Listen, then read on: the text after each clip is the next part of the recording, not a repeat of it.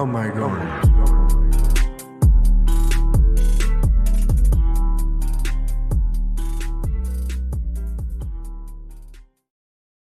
You printed it out analog style, like Yeah, because cool, like cool. just after a while, like just you get eye strain, just like looking at a screen. I hate reading stuff online. I just like to, I got that couch here, so whenever it's time to like read something, I just lie down. Um, Mm. I guess for me, it's completely naturalized at this point. Just the experience of everything on the phone, even movies to some degree, cinemas now. mhm, I hear filmmakers complaining about the miniaturization of cinema. On these mhm. handheld devices, but it's now almost just completely. I almost don't think in widescreen cinema anymore. I mean, what do you think about this? The way that sort of technology is changing our perception of media this way.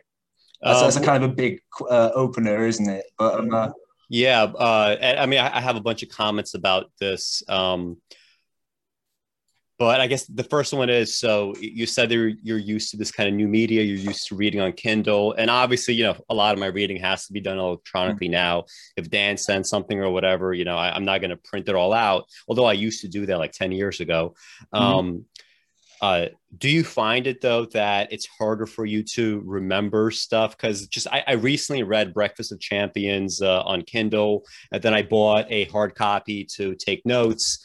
And I mean, I just remembered much more in the second reading, and it wasn't just because it was a second reading, right? It was also because it's a print book, right? It's just you could naturally flip through pages. The act of taking down notes in the margins, right, that gives it a lot more visceral access to the text. I do find that I remember better when I'm just reading print, right, and there's that Mhm. kind of tactile kind of element to it.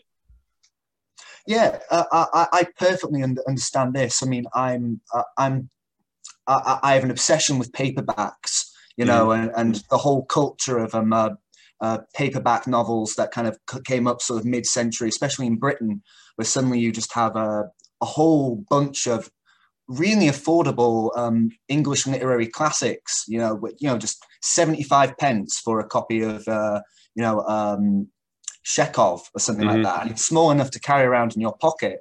And also the literary fetishism that goes on with having a handheld, you can, the tactility, you can make Mm-hmm. notes in the margin. You take books out from the library and people leave sort of things in the notes and what have you. Mm-hmm. Do you think that's something that's what do you think that represents in a way? Because in I had some like in my notes that were prepared for our conversation, and I was telling you before our conversation in our email correspondence that like there are lots of ideas. I've got lots of ideas about what I want to talk about with you in regards to kind of art and also politics, because that makes up Mm-hmm. a decent portion of kind of the work you put out on Auto Machination, Yeah. and kind of this whole idea of art and politics and what have you. And it seems to come back again to this question of society's freedoms versus art's freedoms, and this whole question of kind of the larger social context of kind of art, because art is something that appears within culture. So how does it relate to social problems and ideas of Mm-hmm. like social decline, for instance, and cultural stagnation, and technological stagnation even. It's tricky because we seem, we were talking about the 90s in our email correspondence, and it seems that that's a really big transitional moment from the analog to the digital to like Mm-hmm. this new internet age we're living in now, which we had internet sort of stage one, which was kind of very utopian, very kind of Silicon Valley, but now it's much more social media, highly mediated, lots of market research and algorithms. One can't help but see that as a larger context for our culture as well, and sort of what you talk about on Auto Machination with sort of ideas about sort of cultural decline, or ideas about, say, sort of dumbing down of culture, for instance, sort of a homogeneity in Mm-hmm. culture, which I think is a very sort of, it's symptomatic of kind of neoliberal culture and sort of, what you might call techno-capitalist sort of culture. But this whole question of kind of art's freedom as opposed to society's freedom, I think it's there in sort of the way we talk about art and the way we talk about content and form and what have you, kind of like what's art's responsibility to society, and in what way does art's freedom, you might say, have to do with social freedom? I mean, so so like, obviously, I don't think of you as a guy who would say art is politics or kind of like, I mean, I think if I were to go by what I see in your videos, I'd say you were much more of an art for art's sake kind of person. But what does that mean now? Because I don't think it's the kind of art for art's sake we get in the the writings of Trotsky or even Walter Benjamin or even someone like Ruskin, the modern painters writer. So what does art for art's sake mean now? What does art's freedom mean now, kind of in this sort of in the year 2021, you know? Yeah. So I mean, there's a few things there. We said we were going to talk about like the '90s, I guess, in general. Maybe that would be like a little bit later, but just kind of this is just kind of a proceed of the ideas that I had going into this conversation. Stuff I wanted to talk about you with regards to like, you know. Well, I mean, so first of all, growing up, just to touch on the '90s briefly, like I feel very lucky in the fact that, well, I'm a bit older than you, but when I was growing up, I was kind of like, you know, right in the middle of the transition period from, you know, analog to digital, as it were. And I mean, during that time, I kind of had the best of both worlds in the sense that, you know, when I look back to my childhood, like the mere fact that I had so much kind of physical freedom to kind of roam, you know, different neighborhoods in Brooklyn. I was, you know, out late even as a child, and there was never really a sense of like, you know, fear for safety, right? There was no kind of, you know, intense pressure to schedule everything and everyone. You see like kids like having play dates, and like to me that's so like unreal, right? I mean, that's not really a way to grow up, at least in my eyes. And when it comes to sort of, you know, digital media coming out, the internet sort of happening around the time I was, you know, maybe 10, 11, 12 years old, 13 years old. Like when it first started, it was a lot more anonymous in many ways, right? And just like television, when it first started, it by definition had to like bring in very few people, you know, comparatively speaking, since very few people could afford televisions. Well, same thing with the internet, right? Many people didn't even have computers, right? Much less like a modem of some sort, much less being able to pay, you know, like a $10 or $20, whatever it was, fee. Probably was actually a lot more. We're just kind of like thinking back to it a little better. But so that took a lot of people out of the equation already. But it was also very anonymous. Like my first interaction online was like making AOL screen names, right? And there's no like, you know, there's no kind of a conception that it's going to be linked to your identity, right? You could go to like chat rooms when you're 12, 13, you can meet people, right? You could develop actual friendships that way. That's what I did many times. You can meet people in internet forums. Like when I was growing up, like a major thing that I did, like a lot of my politics came from just arguing with people online, you know, the same shit that I do now. Just like, you know, arguing with people online. But the difference between now versus like internet forums in the early 2000s is you had nobody. And this is one of the things that disturbs me. Like, you had nobody that could upvote or downvote a comment that you make in a forum somewhere. You only had the text. And whoever they were responding to, they had one of two choices. They could either come up with a better response than what you put forward, in which case, you know, you start to lose that argument, or you win that argument and everybody's able to see it, right? There's no, you know, it's true that you could have a pile on, you know, like a bunch of people in a forum, like all trying to attack you. But generally speaking, you don't have this kind of sense of like dumbed down numerical supremacy. And the fact that like, so, you know, you look at comments on, you know, newspaper sites, you look at, you know, YouTube or whatever, the fact that everything is geared towards, we're going to make the most viral type comments, you know, most prominent. When we think of like what goes viral and the kinds of incentives that taps in, just like biologically speaking, those are all the wrong incentives. Like truth, you know, people say, you know, truth eventually wins out. You know, perhaps in some ways it does, in some places and in some, you know, situations, I guess. But in general, what tends to win out is virality.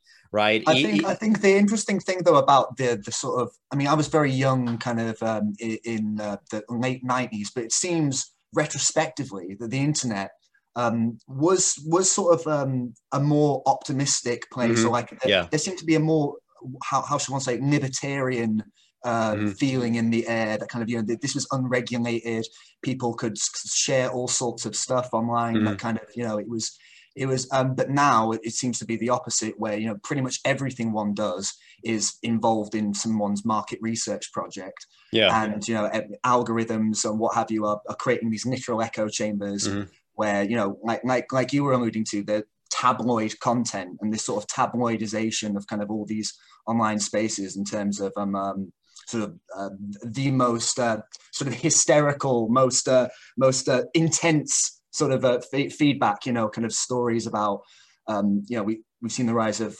these people you talk about in your videos sometime, like these alt-right people, kind of these political extremists, sort of Facebook sort of conspiracy theorists and what have you, kind of all these things that are kind of sort of, I think they're emblematic of the way that kind of the internet and social media have changed kind of culture in a big way.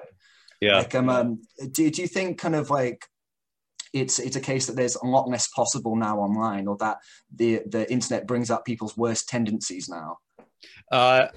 You know, I'm not sure if, like, in an absolute sense, less is possible now, but definitely, you know, just like imagine, just, you know, philosophically speaking, you have some sort of causal chain. It's true that the closer and closer that you get to the present time, you have choked out any number of possibilities along the way, right? Just by the logic of any kind of causal chain.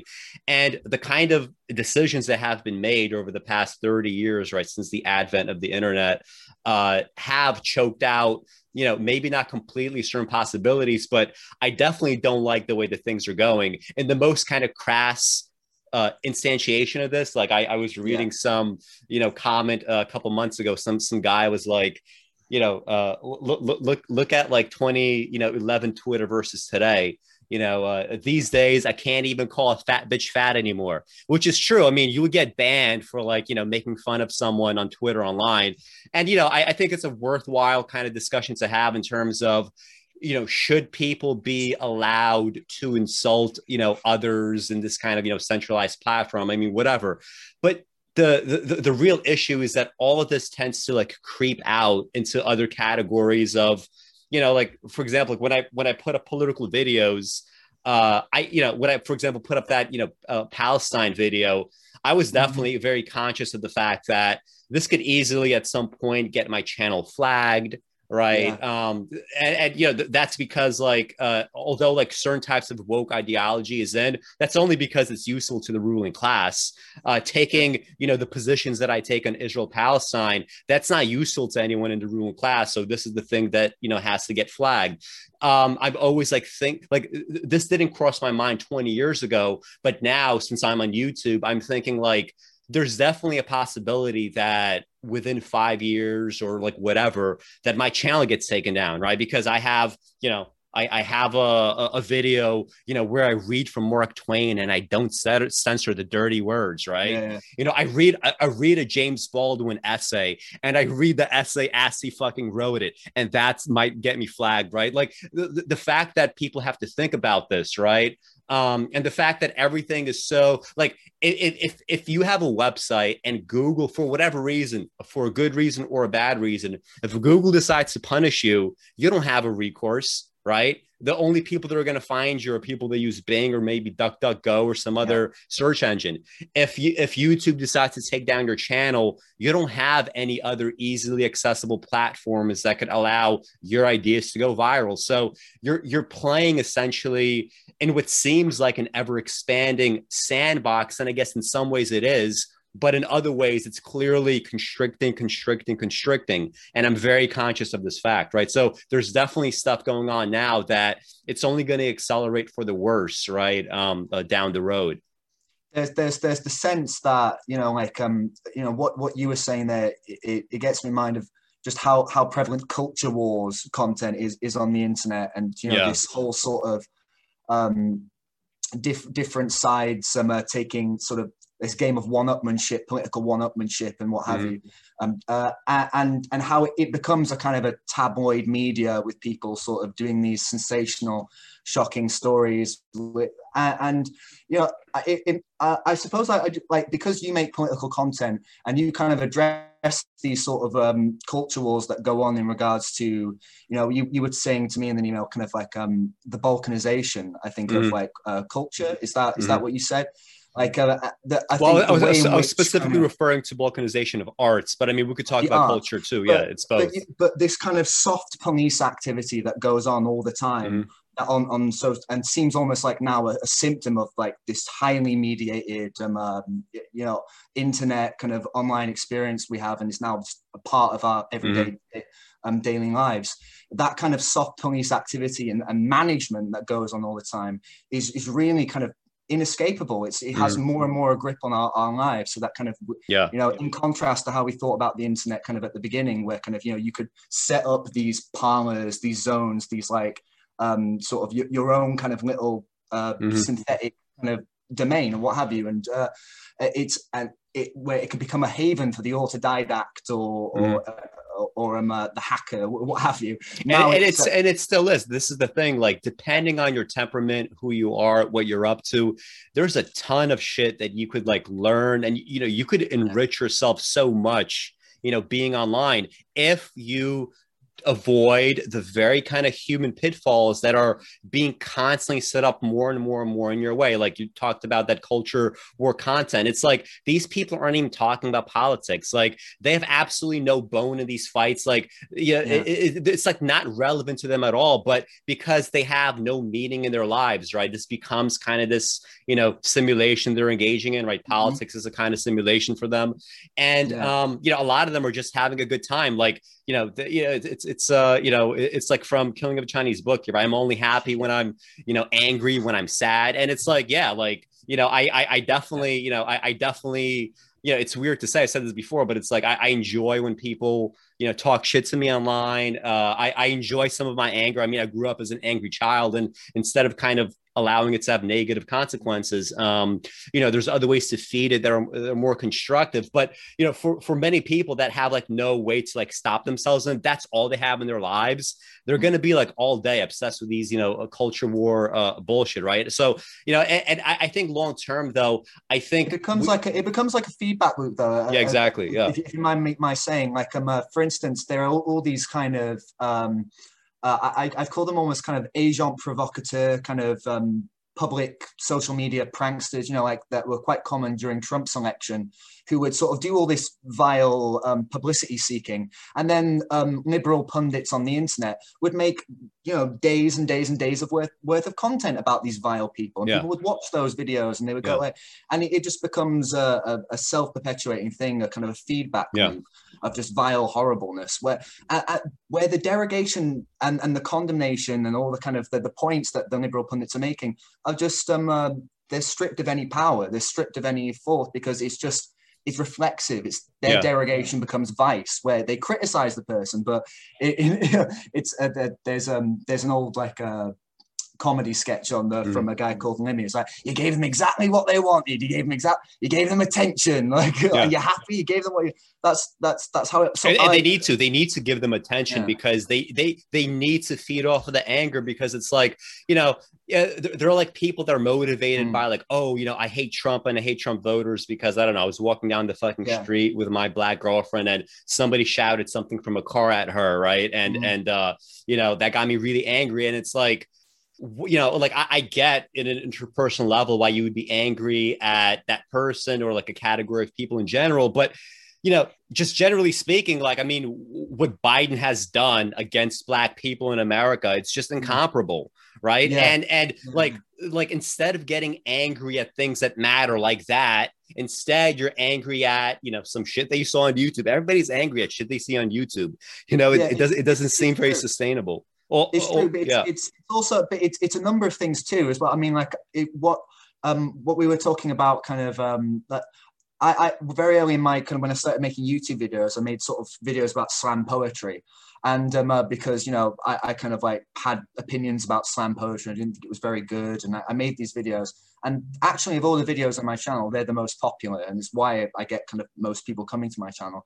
But not long after I made those videos, I started looking at other videos on YouTube of similar people sort of making these videos about why slam poetry is bad, this Instagram poet is bad, what, you know, why so-and-so sucks. And you see how it just becomes another content farm. It becomes another kind of cottage industry of people making these videos where, you know, on cue, they have their derogative opinion about this and that, and it becomes just another commodity. You know, it's something that kind of, you know, people want to watch because, you know, that's what they want. Yeah. And that repulsed me. That kind of repelled me. And yeah, I agree. That's the danger I would always feel with making political content, which is why kind of like, I think that's the risk that I kind of am sort of unwilling to take, because I don't want to, like, I mean, my hands are much dirtier than this. Like, I'll say that much. But political content is like something that, like, kind of, you know, you unavoidably end up talking to very kind of stupid people. And of course, very stupid, pathologically kind of violent people in a way. And it's the frustration of, especially being in Britain, kind of during this huge populist nationalist revival that we've had now, of kind of where everyone has this fantasy idea of what Britain is, kind of great colonial Britain. It's a fucking pack of lies, you know, but people put the myth first. Absolutely, the myth comes first every time. And that's what informs their blind racism and their xenophobia. And I agree about, you know, how dirty it feels. Like, first of all, like, if you ever, like, you know, look up tutorials or whatever, like how to get, you know, a successful YouTube channel, how to get, you know, more subscribers, like whatever. Almost everything revolves around, you have to absolutely maintain a specific kind of niche, which, you know, I guess it makes sense, but it really overemphasizes a very kind of strict kind of content, right? Which, you know, if you're like an artist, or if you have like multifaceted interests, it's sort of hard to do that, right? Especially since you want to bring out other parts of yourself and to, you know, put it out there. But you know, I'm not sure exactly why you feel dirty about like political content, but the reason why it makes me feel dirty is I constantly think, like, shouldn't I be spending my time on things that only I can do, right? It's not that, you know, I have, you know, bad political content. You know, when I made that Zionism video, the birth of Israel, I was like, you know what, let me make the best video that's out there on the founding of Israel, the contradictions, and why, you know, we are where we are today. And I think I did that. I think it's one of the best things you could find on, and you could see in the comments, people are like, wow, like, you know, I study this all the time, and this presents so much stuff that I didn't know. At the same time, whenever I'm doing that, I know there's plenty of people out there that if they had the will to do so, they could probably do an even better job than I am in this kind of stuff. But the things that people cannot do has to do with, like, if I go for like 2 hours, like talking about, you know, a book of poetry or whatever, people can't do that. People can't break down a poem. People can't break down books. Like, they just don't know how. And, you know, the fact that my mind constantly, my mind is very, very prone to just wandering all the time. And I have to do so many things to keep myself in line. Like, I have to always keep a strict schedule. When I take my daily walks, I have to make sure that, no, you're not going to be listening to some fucking podcast. You're not going to be listening to some, like, you know, it's the equivalent of like TMZ shit, except with, like, you know, cultural, you know, warriors, right? It's just that's like the new celebrity culture garbage. I have to tell myself, like, you know what, like, you have to like sit, you have to walk, and you have to like listen to a book or something, right? You have to do something productive. And whenever I upload a political video, even though I keep doing it again and again and again, it's constantly like, should I do this? Should I delete this? Like, should I keep doing this? Like, I always feel regret when I upload something political, right? Regret, really? Yeah, well, you know, it's maybe regret is too strong of a word, but I do think, like, well, imagine if all you did, Alex, for the past year was just make arts videos. Like, when I think, like, okay, what do you want your channel to look like 3 years from now? What do you want your channel to be known for? Honestly, it's not like my political takes. Like, I don't really care all that much, right? Although a part of me cares, right? But the bigger part of me says, I want to just do arts related stuff. I want people to read my books. I want people, on my side for other reasons, besides politics, which is just so cheap and so dime a dozen in this world. Yeah, that makes sense. But so you feel like but what's the overlap then between kind of the political stuff and the aesthetic stuff then? If you think that kind of aesthetics might be another way to get people on side or what have you. I mean, it's tricky now because I think again the tricky thing with culture war stuff is that art becomes a big thing for reactionaries and a big kind of bellwether for people. And like it's a thing that I've tried to point out in some of my videos now, where kind of the notion of a cultural decline or the notion of arts decline is used as part of kind of some moral panic, kind of like culture is trash, decadence, that sort of thing. And the rise of populism, the rise of fascism, and what have you. It seems to be a moment of, I would say, it's a period of resolution for the arts. I would think, like what with the amount of political strife, the whole upheaval of the COVID-19 pandemic. And I would say also our monoculture now, kind of our culture of sort of like you could like a normcore culture, where everybody. It's hard to kind of articulate, if only to say that nowadays, I mean, like a lot of kind of reactionaries talk about sort of postmodernism and sort of postmodernism's collapse of values and what have you, kind of sort of high and low, past and present. But I think it's much more kind of the problem of the naturalization of the arts and the fact that kind of like so much of our world right now is like just so mediated and so kind of manipulated by management and by what have you. It's very hard, I think, to sort of it's very hard to kind of it's very hard to what does the purity of art represent in this context? What are you trying to save the art from? And to what end? Is it the case that kind of art has to define its own purity, but then against what? And I think the problem I've had with a lot of people kind of on the internet is those who say kind of art needs to be put back into the service of kind of the human, or kind of the sort of species being sort of political insurrection and what have you. And I don't know, like I don't know really whether these things are believable or not anymore. Do you know what I mean? Like, I don't know. Like it does seem the believability of a certain kind of art has dropped away, but yet it seems to continue off its own accord. And I think that's a tricky thing when like almost like zombie culture in a way. Do you know what I mean? Kind of like people very unthinkingly, unfeelingly do things because it's just assigned. It's just a role. It's just an academy.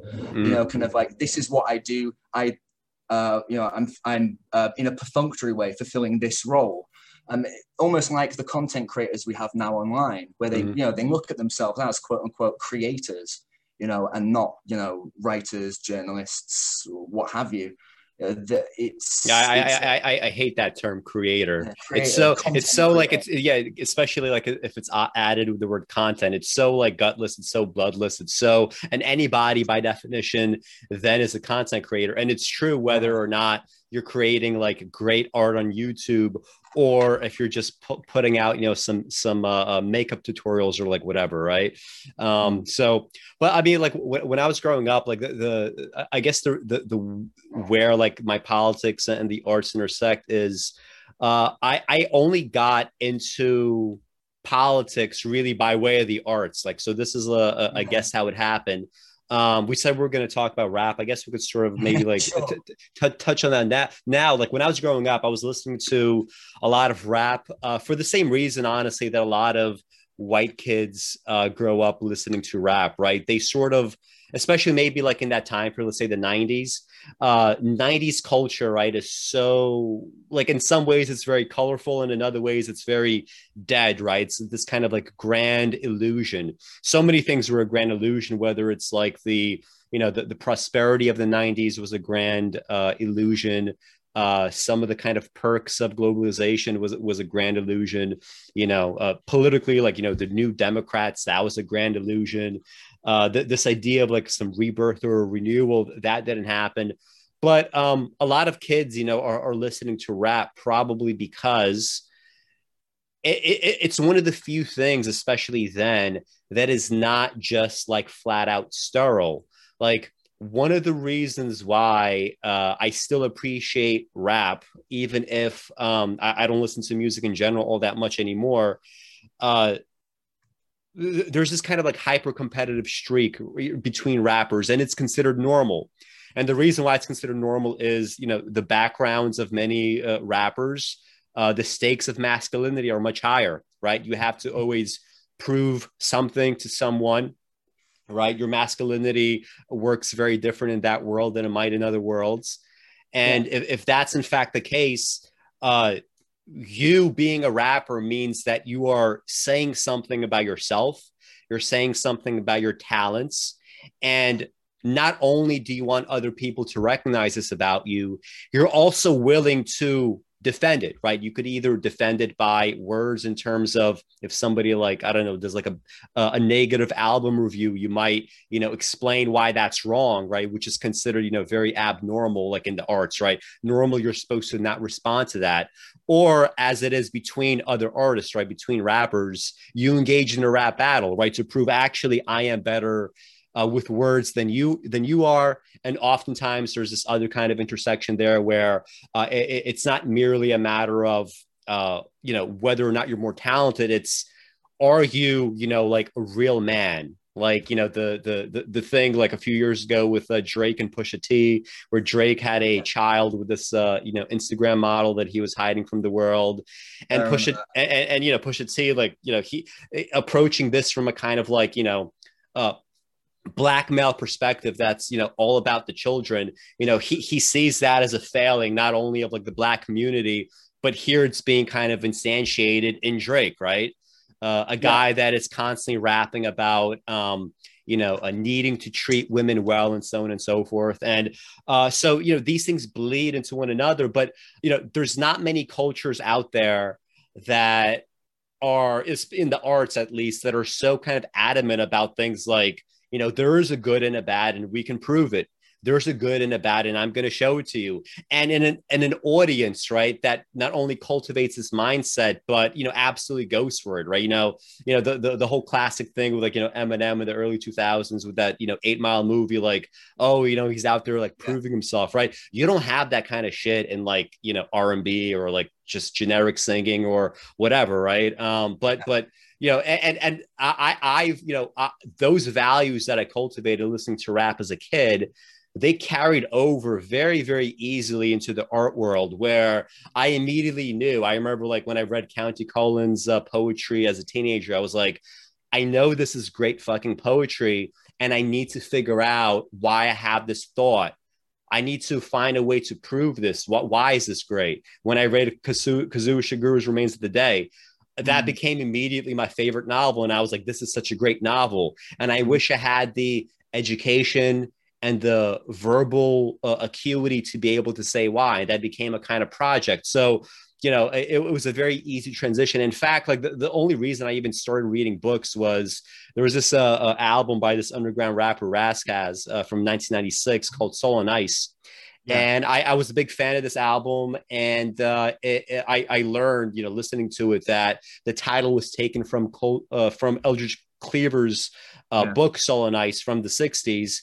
So I was like, all right, this is interesting enough for me to want to check out. I went to the library, I checked this book out, and it's a first book that I read in like 2 days. Usually it would take me like weeks or months to finish a book. And I read that book in.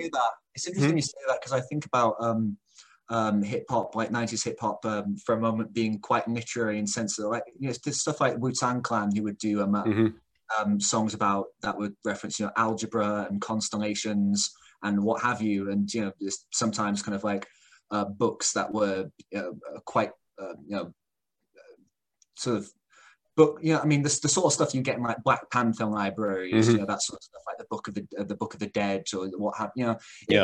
You could have quite a lot of esoterica in rap music, especially, you know, the influence comic books, you know, and sort of pulp media and sort of ninja films, like that, all these interesting cultural syntheses. You know, you have like New York rappers making music that was referencing the Far East and you know, the Fantastic Four. It just seemed like quite an interesting, you know, it's the beginning of like all the culture jamming and stuff you get in the 90s, you know, all this quite interesting dialectical stuff happening, you know, East and West, past and future and what have you.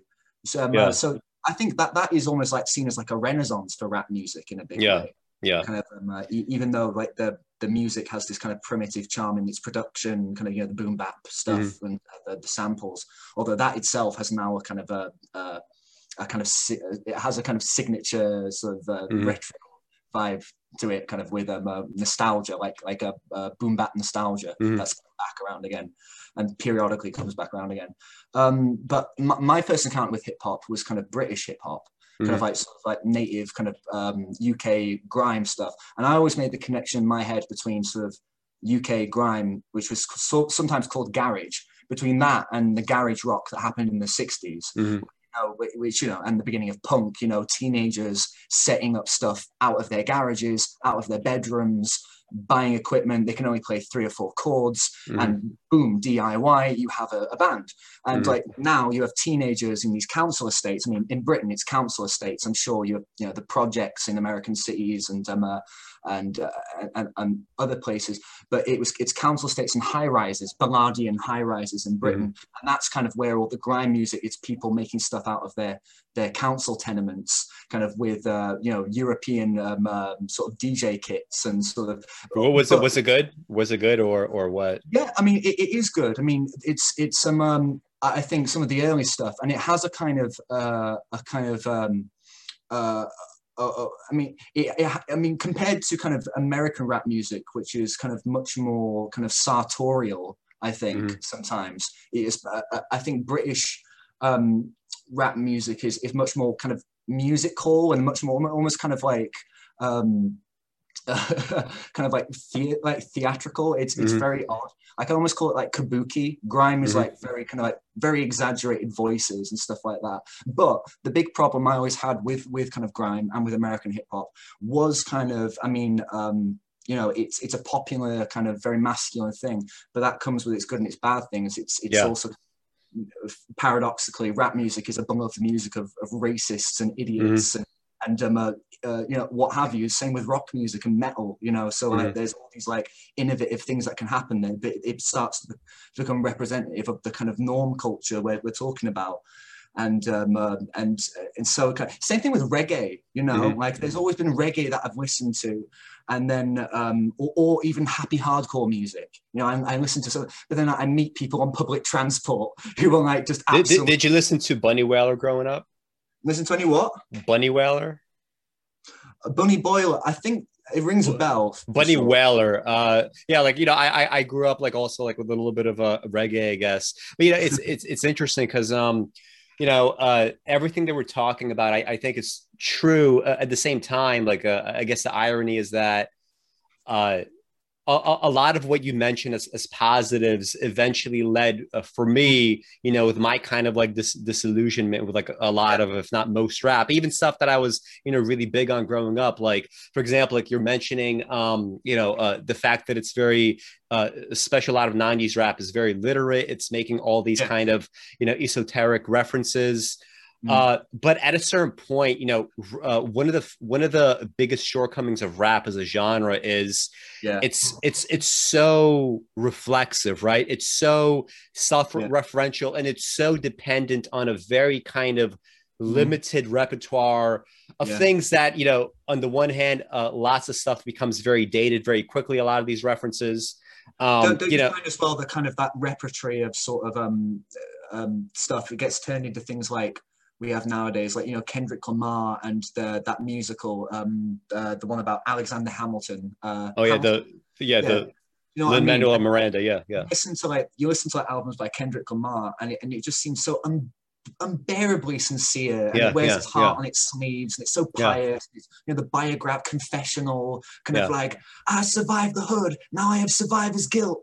Like all these faithful samples, and that's why Tupac. You know, it's just so it could be a parody. You know, it's and you know, that's why I still kind of like, it's odd, but you know, I at this point now I tend to prefer like some like 90s gangster rap that's like maybe a little bit, I don't want to say like less literate, because even with gangster rap I would prefer something that's more literate, but there's less of that kind of, you know, there might be a posturing of a certain kind going on, but it's less of that kind of, you know, really woke consciousness posturing, right? Like when conscious rap became like this big thing in like the mid to late 2000s, that's kind of when it reached, you know, a lot of its kind of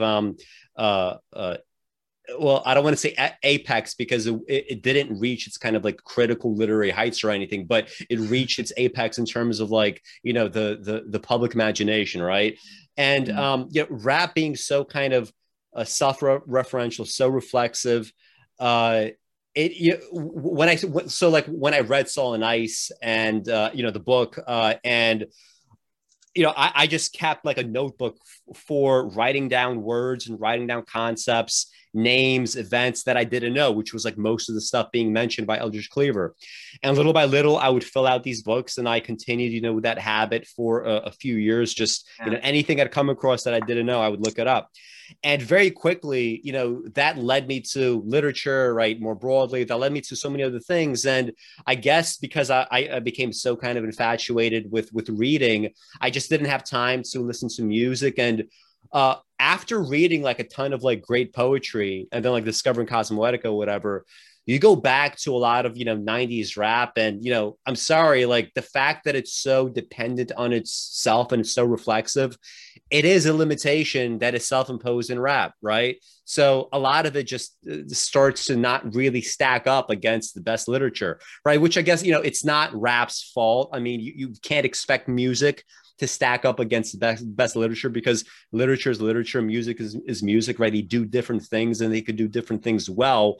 But because rap, you know, some of the best rap tends to be so self-consciously, you know, I wish to be literate, I wish to be talented, I wish to be poetic, that becomes its own trap, because then you're sort of... There are rappers in the UK like that for sure. I mean, rappers in America like Immortal Technique as well, like with just the overbearing preachiness as well of the music, where kind of like you'll listen to songs by them and you'll be like, oh, you know, non-political Immortal Technique is at his best when he's just doing like, you know, really kind of grimy type of shit, sexist. And that's the thing, like some of his best music is his like most sexist music, right? Because if you can't stomach the political stuff because it's too preachy, or you can't stomach the more kind of self-consciously literate stuff because it wants to be poetry too much and it's not, then what you have left is you have some of that hyper masculine posturing, which, I mean, it can be done in a way that's witty, it can be done in a way that's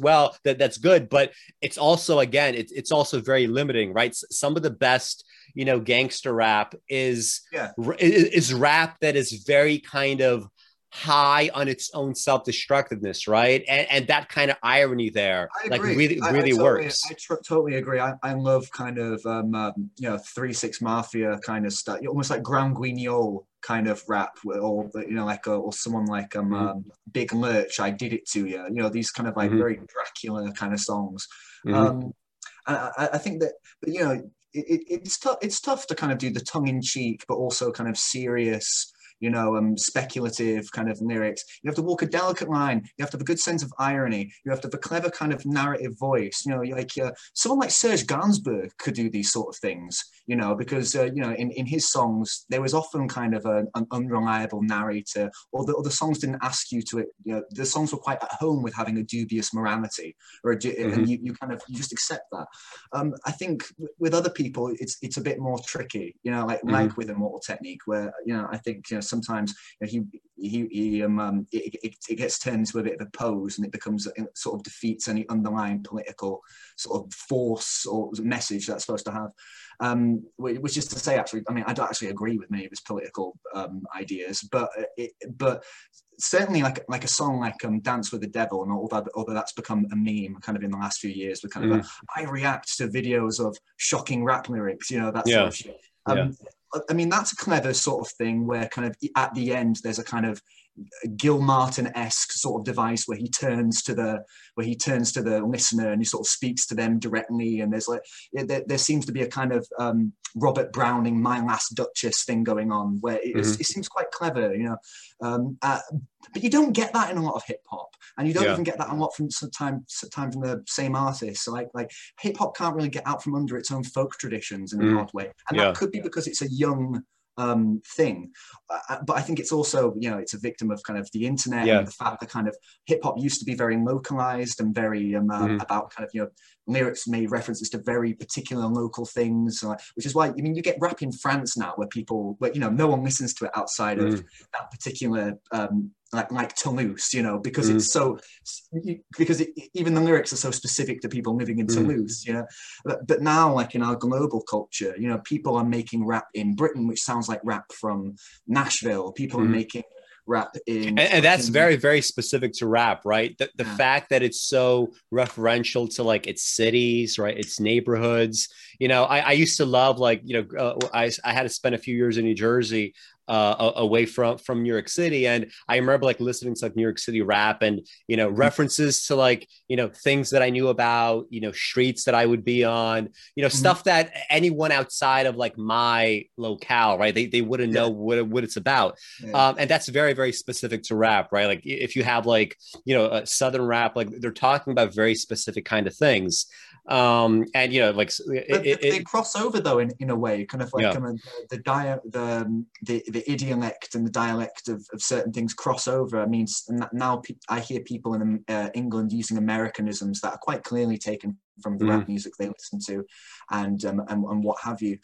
But I mean, that goes beyond kind of the whole thing. I mean, culture as costume. I mean, even in the 60s, the Rolling Stones. I mean, Mick Jagger is basically doing his best impression of a black gay man from the South. He's acting like Howlin' Wolf. And this is a guy from the East End of London. And that translates, in a big. And this is happening all the time, I think, which is why kind of the idea for me, the idea of cultural appropriation thing is a total red herring. It goes on all the time anyway. What is this like the fact is, like, functionally no one can even really define what that is going to look like. I mean, if cultural appropriation has become even like you cannot make like dishes and put them on YouTube from the culture that you weren't born into, like, it's just insane, right? What are you supposed to do? You're not supposed to. There was like this one thing where like someone like wrote into some kind of advice column about like his kid learning Spanish in school and how offensive he found this, and how he was insisting like you cannot speak Spanish anywhere outside of school, right? If you have to do it in class, go ahead, but I will not have you speaking. And like this is this is like the exact opposite of cultural respect, right? And ultimately, I have some ideas about like books in the future. Like I definitely want to write like some kind of like big rap novel, right? From the rap it like your 8 Mile. Well, from the perspective of one of these regionally famous, locally famous rappers, right? That like for many of these types of people, it's like the extent of their world becomes the regional fame, right? Or it becomes like, their concerts, right? And it makes me wonder, like, imagine putting a person like that is, has lots of positive qualities, right? Is literate, is intelligent, and yet imagine kind of like an ever escalating, set of absurd situations that this person has to deal with. Right. And it's going to be written from the perspective of a Black person. Of course, I'm going to use dirty language that white people aren't supposed to use. But I mean, the way that I think about it is like this. I'm fascinated by white rappers. I'm fascinated. I mean, like the whole concept of whiteness in hip hop is fascinating to me. What do you think about Eminem? Because I also have like ideas about that. Like it's just like a lot of like how race intersects with rap. Like it's very interesting, especially whiteness, right? I often think of Eminem as bloated. Do you know what I mean? I think he's kind of this sort of bloated because he's one of these people like Madonna, isn't he? He's like this iconic figure who kind of, for somewhere, we're not quite sure, he became canonical. No one's opinion can touch him, even after he puts out these disastrous albums. Like he kind of lamely kind of like goes, well, I'm Eminem. That's good enough for me. Everyone goes, oh well, he's Eminem, I suppose. You know what I mean? Iconic status. Fucking hell. That means you don't have to try anymore. I think the most telling thing about this, like recently that I came across, was I was walking around my neighborhood, and I don't see white people that often, at least some of the streets that I take my walks on. And I saw, like, it's just so weird, right? So the first white person in that area that I saw in a while happened to be this guy who's probably around my age, honestly. Definitely white, had like this big beard, had like a hoodie on. And the reason why I saw him is because he had his phone out, and from his phone, he had as loud as possible that Eminem song, The Way I Am. And it's like, this is so like, okay, so first of all, like, that song specifically, it's like when you listen to it now, it's terrible production, or like it's like the first song that Eminem produced, and it's so like exactly what you expect from like the very late 90s or early 2000s, like this extremely repetitive sort of beat that it's supposed to be like foreboding, but it just sounds cheap and nasty. And the lyrics I just don't like the way that there are some artists whose entire career has just been sounding aggressive for really no reason. Yeah, exactly. And exactly. And in that song, like all he's doing is he's just fucking like, what is he complaining about? He's complaining about, okay, so he's on a record label and they're putting pressure on him to like outdo the sales of his last single or whatever. He's complaining about being, like accosted by fans everywhere that he goes. He's like screaming about this. And it's so like, I think calling him Madonna in that sense is kind of prescient, right? Because, you are acting, like one of these like prima donna singers. And like the fact that this white guy was walking down the street looking the way that he looked, honestly looking the way that I looked when I was 13, when I was 14, when I was 15, right? I had cut up eyebrows, I had pierced ears. I mean, still do. I just don't wear earrings anymore. I had a mohawk when I was 16. We're like dipping into like, the identity subcultures, and he's blasting the song. This guy, like my age now, he probably grew up with the song just like I did, but he probably never got over it emotionally. Right. He's walking down the street. He wants everybody to hear the song. He wants to be seen in this kind of light. And he probably has the same kind of set of complaints with the same kind of equally low stakes. Right. And like I recently re-listened to some of his like early like classic albums. Like if you look at the reviews for something like the Slim Shady LP or the Marshall Mathers LP, they're supposed to be classics, and I think there's some good songs on Marshall Mathers LP, but listening to that first album, it's just so bad. There's almost no good song, and even the songs that are, I guess, kind of good in the kind of pop sense of the word good, it's just very cheap, right? And the lyrics are just really bad most of the time, right? Something never clicked with me with Eminem. Yeah, like even I've even growing up, I kept them at an arm's length for whatever reason. It wasn't even a kind of reflexive, like, oh, that's pop, that's commercial. Yeah, because I would listen to like the Black Eyed Peas, like something like "Shut Up" is a really good kind of like a banger, like a catchy pop song. But Eminem, it always just seemed kind of like again, it was kind of the aggressiveness, the anger that kind of. I mean, you know, nowadays you see these suburban teenagers, you know, black, white, what have you, but you know, they're about 16, 17 years old, and they're making these songs which are just a blasted out bass, and like every other word is fuck, and it's like, this is just because your mum sent you to your fucking room. You know Yeah, what? exactly. Yeah. Just like, why are you angry? Just like what it's almost, it just become, because, well, the answer is because that's what hip hop is now. It's, you know, it's just kind of like it's become that kind of, you know, default thing where it's just like, that's the songs where you get aggressive and you start to like talk about, you know, how people don't want to fuck with you, and it's like, you know, who lives like that? If we all lived like that, it would just be like fucking carnage. You know, I don't know. And not to take too much away from Eminem, I think in general he hasn't been artistically successful, you know, as a rapper. Although obviously, you know, hugely commercially successful and very influential.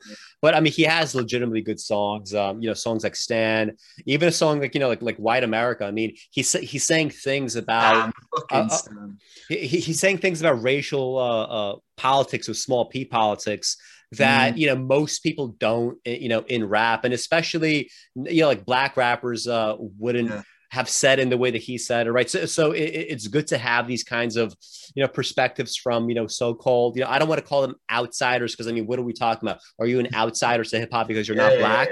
Right? You know, you're an outsider perhaps in other ways as well, but you know, I don't want to take too much away from him, but I think he's an interesting case in point in that, you know, perhaps what he's most remembered for is not necessarily the stuff that's his best.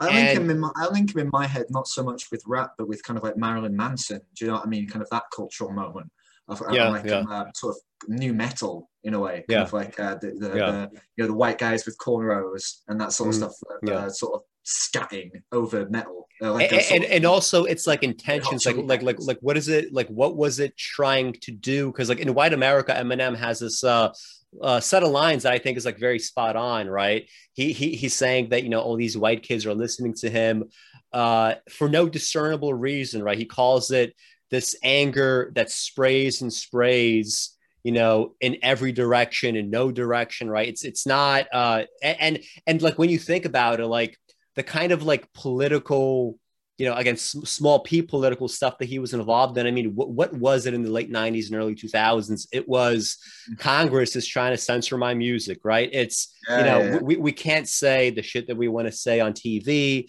You know, we can't say curse words. We can't use slurs. The satanic panics from the 80s even into the 2000s, right? You know, like, oh my God. The 90s, the satanic panic, and what else was there? The Columbine too. Doom, right? Like all like games like Doom, right? Intersecting with all that. Natural Born Killers. All that stuff. Kind of the whole anxiety, the moral panic, all that sort of stuff. And that's nothing new in a way. It really kind of we maybe it is symptomatic of modernism, but it's certainly nothing new as far as we're concerned, I think. I mean, like when you were mentioning, you know, rap turning you onto literature in different ways, that reminded me of, musical influences from my childhood too. Bands like Marquis Smith's The Fall, which are a sort of Northern England rock band, very literary, very good, very esoteric, but also people like David Bowie, you know, and his numerous references to literature, but also his collaboration with different people throughout his career who themselves were kind of very interesting. And you know, the way it dovetails, he almost becomes like a signpost for different cultural things. And he's very much using his stardom to do that at the beginning of his career anyhow, kind of like those first chameleonic stages of his career. But yeah, and then there's this problem of his attraction and repulsion to America. You know, at certain points his career becomes very Americanized. He rejects it, he returns to it. So that whole thing was very formative for me as a child, because like I got turned on to like stuff like Jean Genet and Burroughs and you know, Brian Eno and people like that, all through David Bowie, and also stuff like I believe who's the chap who also wrote the Junge Toners, Well, is that a German phrase you just no, said? is it Christopher Isherwood and people like that, and Oh, like authors like that? These Yukio Mishima. These are people who all referenced okay. in David Bowie's like lyrics. You know, so that became quite informative in that way, and you know, so from a very young age, I kind of had this idea of the arts as being quite incestuous in that way, of Mm-hmm. kind of like in the way that different things could turn you onto other things, and how the limit of one medium could open up the space of possibility for another. Where Mm-hmm. you know, songs about paintings, paintings about ideas that are from Mm-hmm. literature or from what have you. So that's why from very young age, kind of I was when I was very young, I wanted to be an author and I wanted to illustrate my own novels, which is Mm-hmm. charming. But I Mm-hmm. saw, you know, I very much saw them as having um, some kind of you know, I didn't, you know, I liked the idea of multimedia dabbling in different things and Mm-hmm. seeing crossovers between them. I mean, like, do you probably have the sense of that too? Then, kind of like coming out of like what you were listening to and then go reading other things through that. Am I Yeah, wrong? yeah. I mean, just in general, like I always imagined. I mean, I started with poetry, right? I mean, I wrote a bunch of poetry. In fact, it's going to be more relevant a little bit later in this conversation. But I've started to write poetry again recently. Working on a new novel now. I Yeah. have plans right after that for a book of short stories. I was really actually into drawing as a kid. I was actually very good at it when I was maybe 10, 11, 12. And that's more or less the time that I stopped. And then when I discovered writing, I was like, this is exactly what I want to do. But I always imagine, like with books that you do, like you always have to do things differently, right? Because I mean, when I was growing up, and I mean, I'm still this way now. I didn't have like that many close friends. I don't really like leaving my house all that much, right? I just mostly like being by myself. I need a lot of solitude. If I interact with someone, even this kind of conversation, right, I'm gonna have to be, after like a few hours of this, I'm gonna have to be very silent tomorrow, right? I can't have people talking to me. I'm not gonna be answering emails and shit. I'm gonna be, I'm just gonna be, doing other things and recharging, reading, whatever. And you know, but if you're in that mindset and you're doing a lot of reading, and you want to be like an artist of some sort, you start thinking, my peers are not the peers of other people. It's true that I don't have, for example, that many friends, but I could Mhm. have my peers to be Eldridge Cleaver. What if I could do a political book better than he did? I'm reading County Cullen. That is my peer. I have to be able to excel some poetry like this, Mhm. right? I have people that I could look up to. I have people that I could take stuff from, and I have people that I could potentially excel in some way. Right. And I think that's a kind of healthy approach, because you're not localizing your interactions like wherever that you are, right? You're not limiting yourself to whatever your circumstances are. You are kind of always working at the highest level that you can. And if that's your perspective, especially now, like, like growing up in the 90s or whatever, you're going to have some sort of like multimedia kind of angle in your brain, kind of like already built in, right? You always want to try to do different kinds of things again and again. And this is, I guess, true in general, like to anybody born in the 20th or 21st centuries. Yeah, I am. When you mentioned I do want to bring, because at the very beginning we were talking about, or we alluded to the like political art and kind of sort of art's relation to politics and what have Mm-hmm. you. You said a political book. I mean, like, do you think there is such a thing, or as an apolitical art then, or do you think I mean, what level does the politics kind of interact with the art? Well, I mean, you in their emails, you said something like, the opening line, maybe that could be like the controlling metaphor for the conversation, right? It was something like Yeah. art's freedoms versus society's freedoms, or put another way, Mm. art for art's sake, Yeah. and what that might mean politically, right? Because it's true that if Yeah. you say art for art's sake, there might still be some sort of if that's not a political comment in and of itself, it's still going to have some sort of relationship to Yeah. politics, even if it's not in that kind of crass, bloviating way that is typically thought of as, all art is political, right? Yeah. Well, so first of all, like art for art's sake, right? I guess it depends on how that word art is defined and what you really mean by for its own sake, right? Because I mean, I was before this conversation, I was looking at some paintings by Odd Nerdrum, that Norwegian painter. And I mean, look, I think he has some good paintings, but he definitely has a bunch of paintings that are you could theoretically say, okay, this is an example of art for art's sake. You have like two people, two creatures, humanoid types, let's say, coming out of the water, right, with this kind of like fantastical background, and one shoots the other. Maybe I need to spend a little more time with this painting, but when I just saw it, I quickly glanced at it, struck me as, okay, so this is an example of something that someone could say is art for art's sake, meaning it's almost purely decorative. It's kind of kitschy in the sense that people could easily say, oh, I like this, so right, I could enjoy that. I could get something very superficial out of it, right? Maybe perhaps even hanging up on my wall or something like that. But if you're saying that is an example of art for art's sake, it's only that by like pure inflation, right? You're really inflating things unnecessarily, right? Because I mean, it's still decorative. You know what I mean?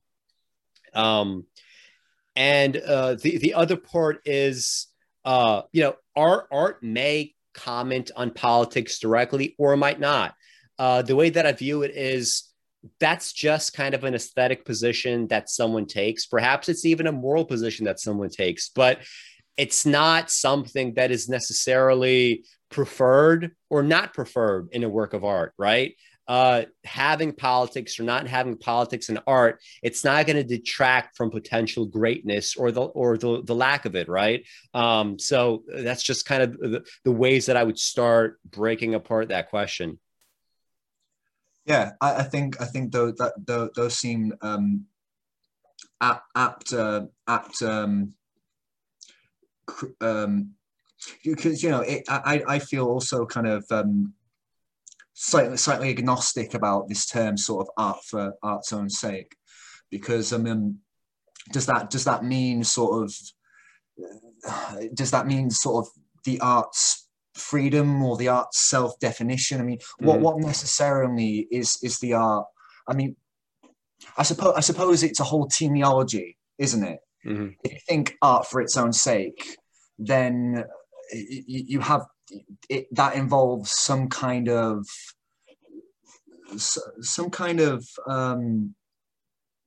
well, first of all, I mean, I think like when we talk about art for art's sake, when I say we, I mean you and me and everyone else who will say art for art's sake today. They're really meaning it in a Trotskyist way. They're certainly don't mean it in a Ruskinian way or anything like that. I think Trotsky. How would you differentiate those two? Like, Ruskin is much more of a Kantian in this sense. He thinks that he gives lip service to the idea of art for art's sake, but he still believes that art should, in a way, be like a moralizing force in some distant way. Like beauty should be a symbol for life, some ethical symbol like that. Whereas Trotsky, for one thing, Trotsky,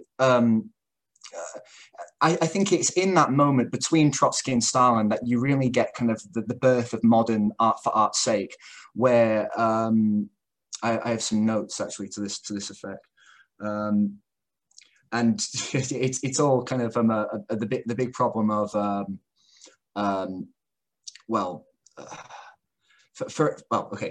for instance, Trotsky says that art is a protest against reality. He says that that art is the most sensitive part of culture, it's the most sensitive and complex part of culture, and that it suffers the most from the decline and the decay of bourgeois society.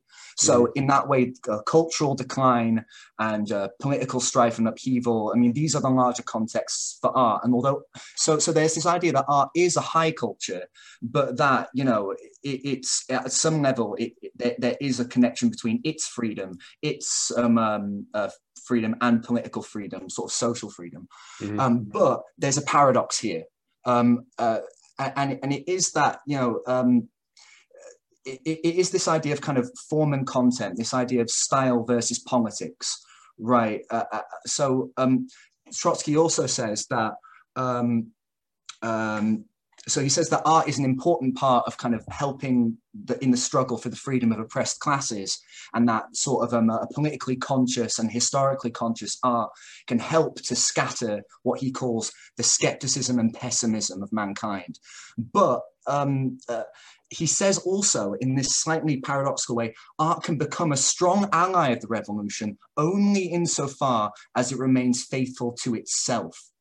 So this somehow implies that in a way, kind of all the politics follows on from some sort of formal aesthetic foundational basis. And this is also mirrored in what Walter Benjamin says, when he makes a differentiation between artistic qualities and political tendencies. And he went so far as to assert that art could not be of the correct political tendency or incorrect or otherwise if it failed to have formal aesthetic quality.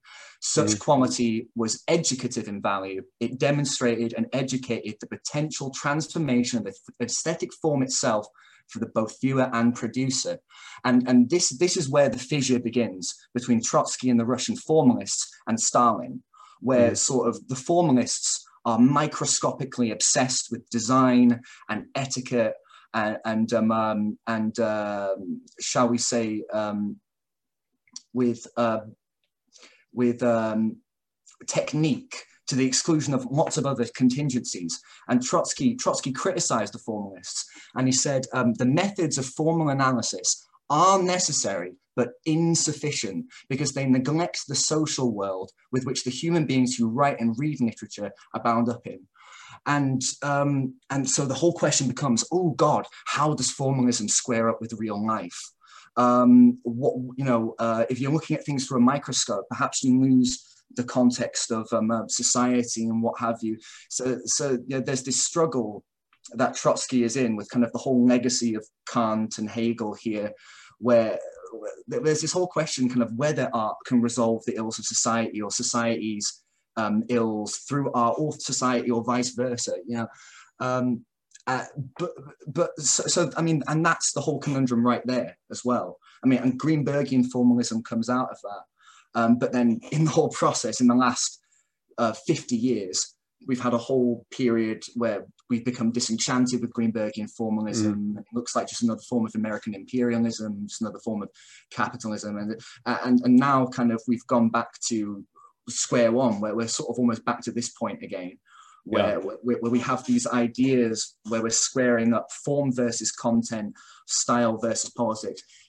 Mao actually talks about this, and this is his little red book.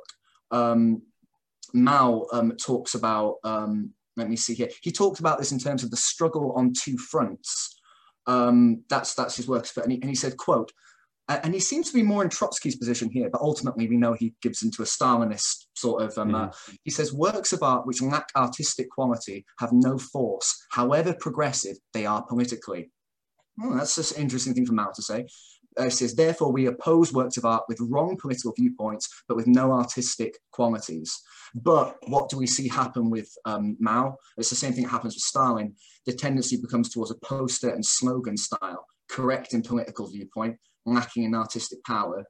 And and even there, this is a sort of a strange schema to think in. Even now, when we think in this formulation of politics and content stuff, we come into some problems, don't we?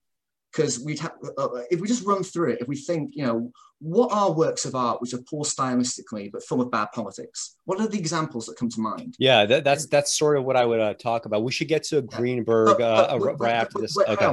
If you do select, there's what are also the works of art which are poor stylistically but contain good politics, or works of art which are rich stylistically but full of evil politics, unprogressive politics. One might talk about Wagner, or but we could argue, works of art also which are rich stylistically but embrace progressive politics. Who are those guys? Yeah. And this is just the thing. Mao doesn't talk about this. He doesn't try to systematize this. But who are these people? We could talk about John Cage, although he was just an anarchist, or something, something like that. It's true. But sorry, you were going to talk about Greenberg. Oh well, we should just get to Greenberg after this response, because this isn't necessarily having to do with Greenberg, but I mean, so the question of is there this tension between formalism in writing and formalism in critique Mm, versus like social comment? I mean, like when I think about just like great books, Kazuo Ishiguro's Remains of the Day, that yeah. has social commentary. A lot of it is wrapped up in, you see the interactions between I think his name's Mr. Stevens, Mm, and I forget her, Miss Kelton, I think her name is.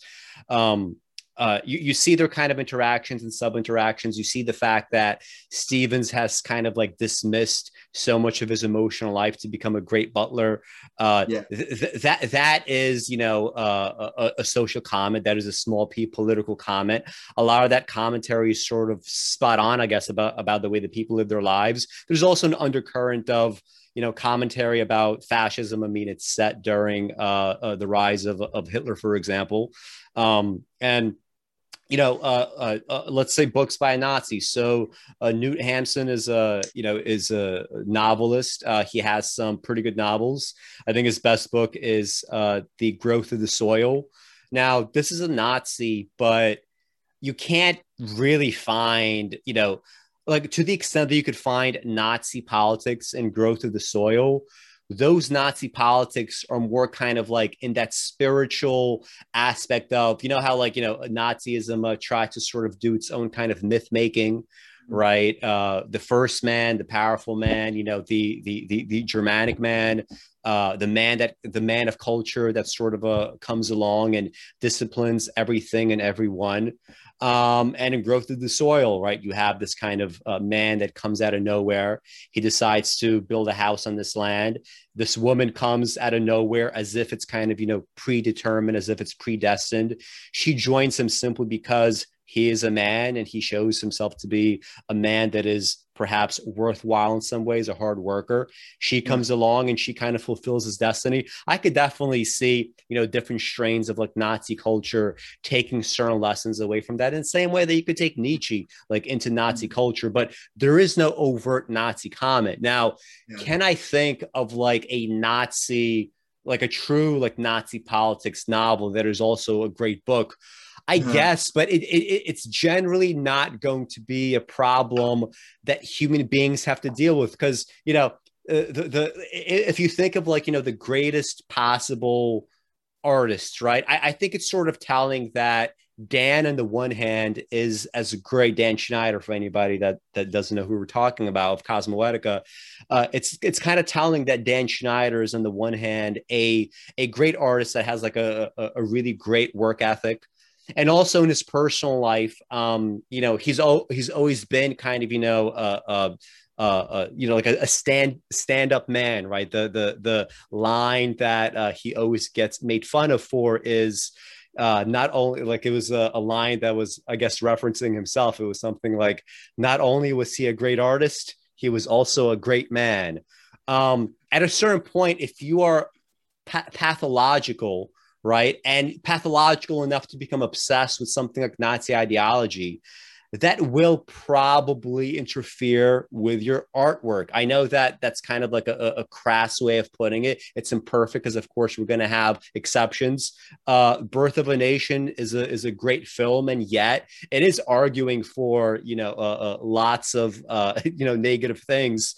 But you generally don't have that all that much. And when it comes to just great writing in general, great art, there's always something going on psychologically. There's always some sort of comment on, just like even if we start from the assumption that great novel writing has to start somewhere with characterization, right? The building up of characters, like forget world building for a second.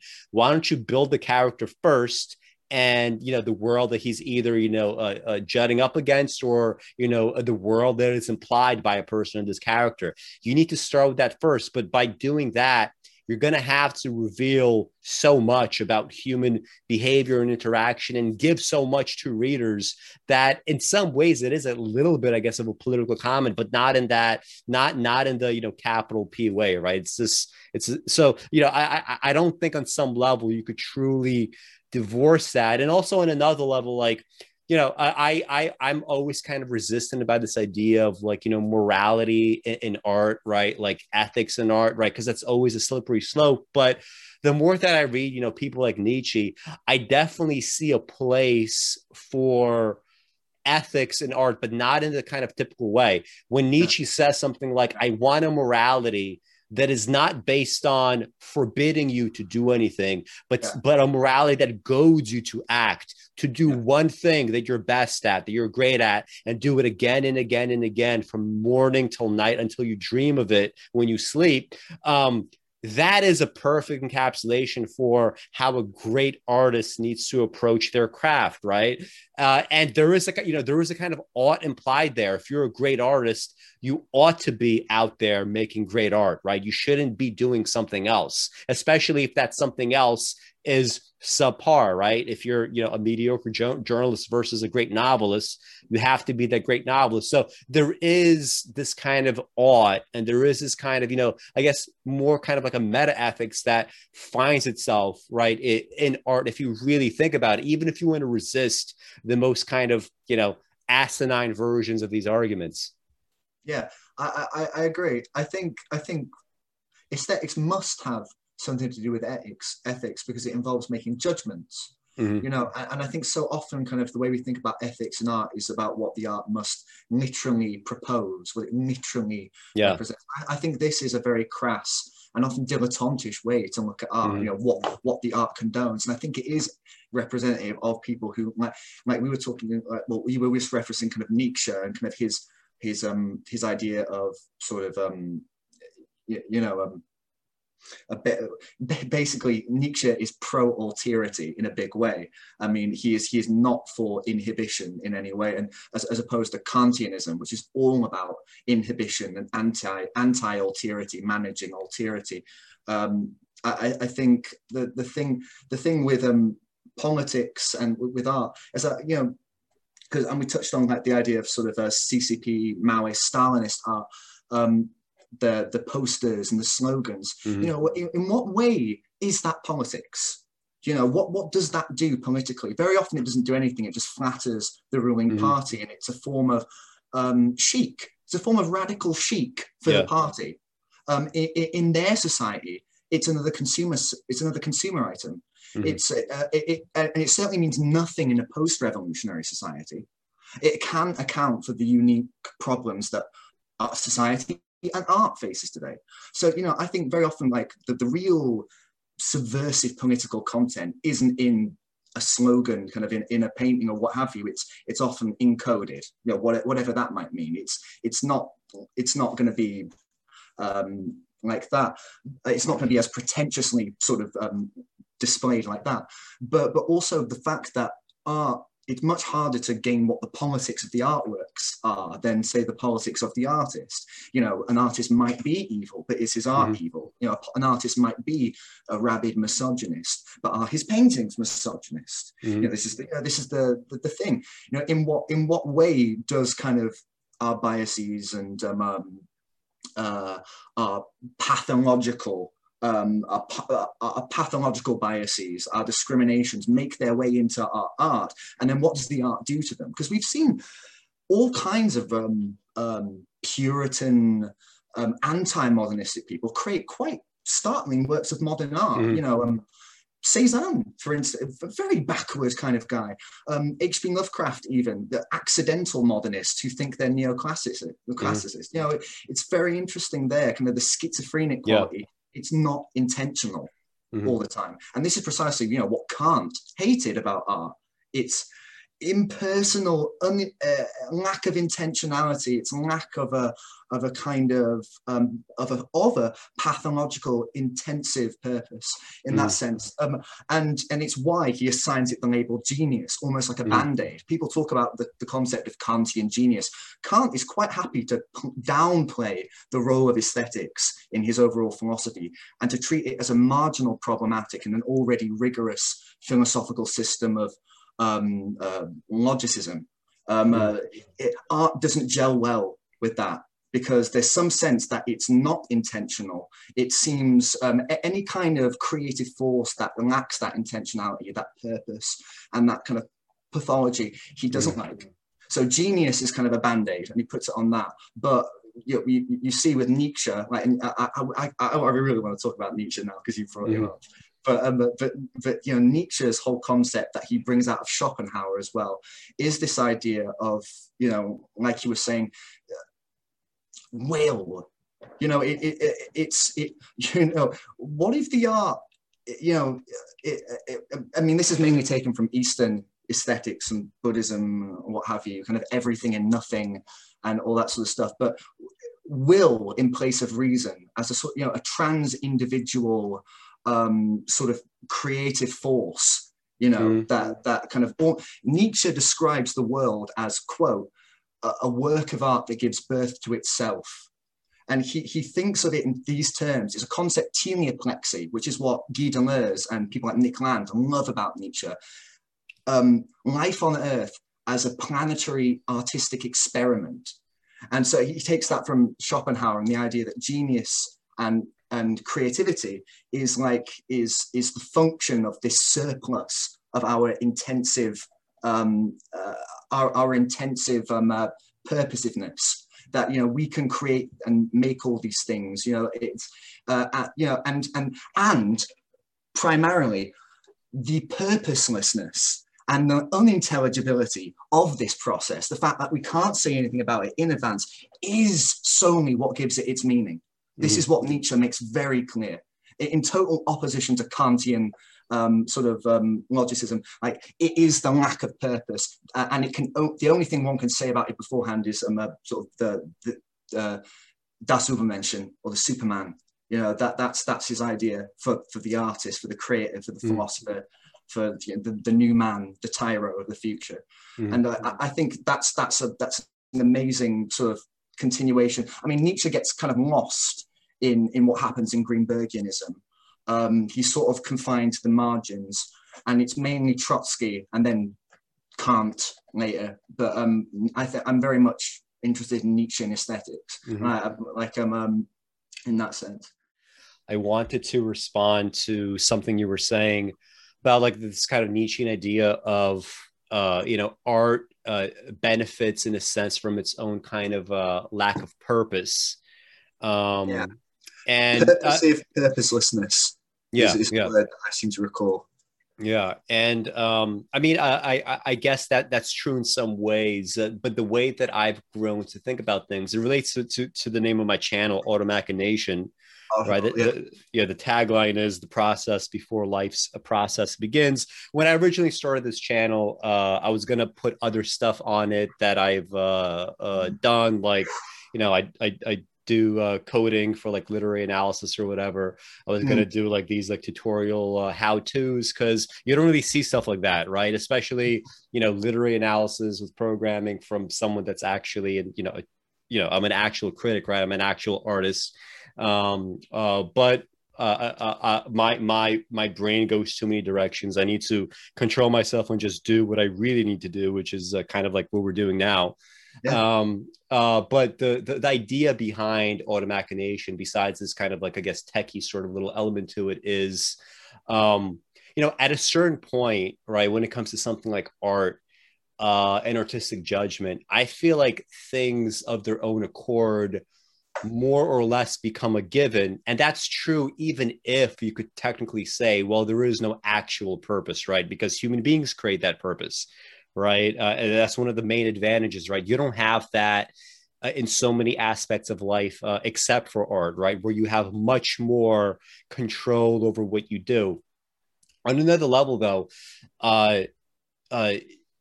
things do kind of like take their own shape. Like what I think of, like, well, if I could like describe like, an ideal kind of artistic theory, like if you want to call it that, although I'm not really in the business of that kind of stuff either. But if I were to sort of go into this like realm of philosophy, I would talk about, things that have an additive quality, right? I mean, most recently when I started writing poetry again, I was very much reminded of the fact that, more than kind of like anything else that you could do, it really, really demands precision from line to line, because you have little you have a lot to work with, but also at the same time, very little to work with, right? I mean, if you decide to make a poem that's titled Untitled, uh, the issue that is you're being given this space automatically. It's granted to you, right? You're allowed a title, right? That's one of the norms, right? That's one of the ways that culturally and also just how the human brain processes things. Like you are allowed a title. So if you tell yourself, I'm going to systematically never title my poems, you are giving up, right, a unit of meaning, right? You're leaving something on the table, which might not be advisable if you have a sort of additive view of greatness. If you're working, right, and you come to the end of a line and you decide, okay, I want my line break here, I want the next line break there, you're doing, things with enjambment. If you decide to not work with enjambment and just break your lines willy-nilly, that is another problem because you're leaving units of meaning, units of technical virtuosity and other things on the table needlessly, simply. And the only reason that you could give is like, what, you're lazy, you don't want to do it, like it's too hard, right? It's not so much that I think that art innately has a purpose, because it cannot. I agree with Nietzsche in that sense, and I agree that there's a lot of freedom that's afforded in that fact, but we should not downplay how things tend to really accumulate and go, of their own accord, right? I feel like there's this kind of like snowball acceleration that happens again and again in so many things in life. And because art is not divorced from the fabric of reality, right? Since that's not the case, it's true, very true. It reminds me of something I was saying in a video recently, actually, very, very closely, where I was saying that, art is not something separate from reality, it's something in reality. And the level to which kind of concepts can create, and the level at which concepts become tendencies, or tendencies seem to form their own concepts, the way in which, what one thinks of Marshall McLuhan, and I think in a way, sort of Marshall McLuhan is sort of no one really talks about him anymore. But I think there's some real kind of. I'm not familiar with his ideas. Like what core idea? If you could just summarize that. Well, for instance, his most famous saying is, the medium is the message. Mm-hmm. The ways in which sort of the mediums transform our lives in these bigger ways. They're the bigger context. They're the message. In the sense that all the stuff that appears on TV. Well, but we talk about all the stuff that appears on TV, but we, don't. If you look out your window at night, you see the empty streets that are a consequence of the TV. We talk about the cars, but we don't talk about the endless road snakes of tarmac going around the planet. Where entire portions of cities are just given over to roads. The ways in which these things change our lives, that they have an almost autonomic tendency. Yeah, I love that word. I always use that word, autonomic, right? Yeah. Right. And the way that, cars almost want you to build more roads, televisions desire more TV art galleries need paintings. And do you know what I mean? The places like auction houses like Sotheby's need stuff to be rolling in to cap those price records, what have you. These become system loops, feedback loops, like autocatalytic, if you will, feedback loops. And this is what capital is. Capital is a massive self-perpetuating positive feedback circuit in a sense. And I think the ways in which kind of one can be abstractly practicing various things like capital, unknowingly, in which this becomes almost like capitalist realism here, where we're talking about capitalism being almost this all-pervasive force that we are the puppets of. But these days in a modern society, in a techno-commercial, techno-capital world, most of the time, if we do anything well and anything to a surplus, with a kind of surplus of production, capital comes in through the back door. It's hard to do anything kind of well and not having it turn into a sort of enterprise. It's sort of, Mao has a Land talks about this, but Mao has this metaphor where he talks about capital being like mushrooms. you know, kind of like they just keep popping up. The amount of aggression you need, the amount you have to aggress against capital just to have it come in, which is weird now. When we again think about kind of like we were talking about intentionality to do, and politics and purpose and what have you. Well, you know, in a slightly rhetorical way, in my videos, I talk about, well, what does the art want? If only a kind of a rhetorical sort of turning around of the humanist argument of, you know, how can art service this or that humanist project? You know, well, what if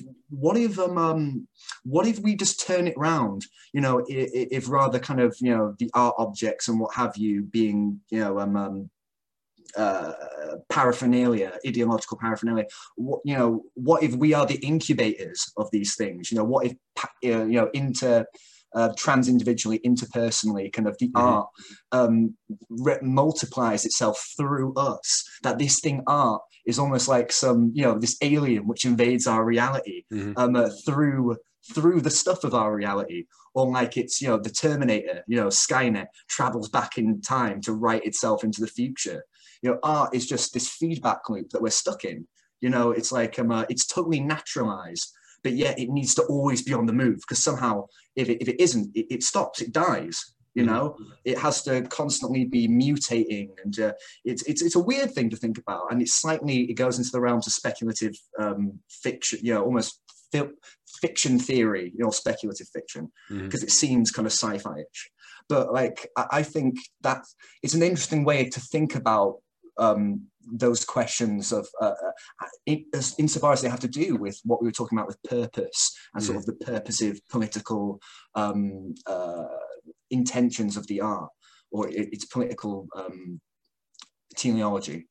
Yeah, I feel like that's one of the things, you know, perhaps that ought to be tackled. Maybe, you know, eventually if I do like a big book on like, you know, art criticism in general, as it applies like across the board, one of the things that really needs to be explored is this, you know, idea of, you know, how ethics can intersect with aesthetics, but in a way that's like not this like, you know, brain dead, you know, like the what was it?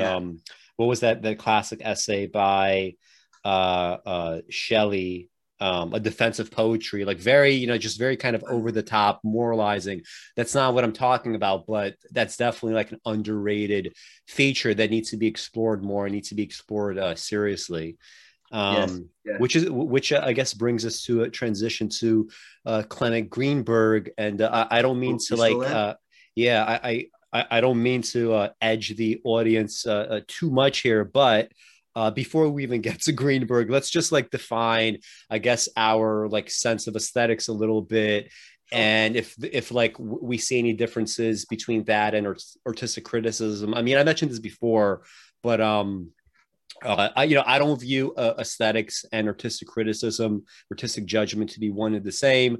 When I think of words like kitsch, to me, they are nothing more than aesthetic descriptions, which does not connotate quality or a lack of quality in art, right? It's not the same thing as an artistic judgment to me, although Greenberg does use it as a kind of de facto artistic judgment in his essay. So maybe if you have like a few words on that before we go into the essay.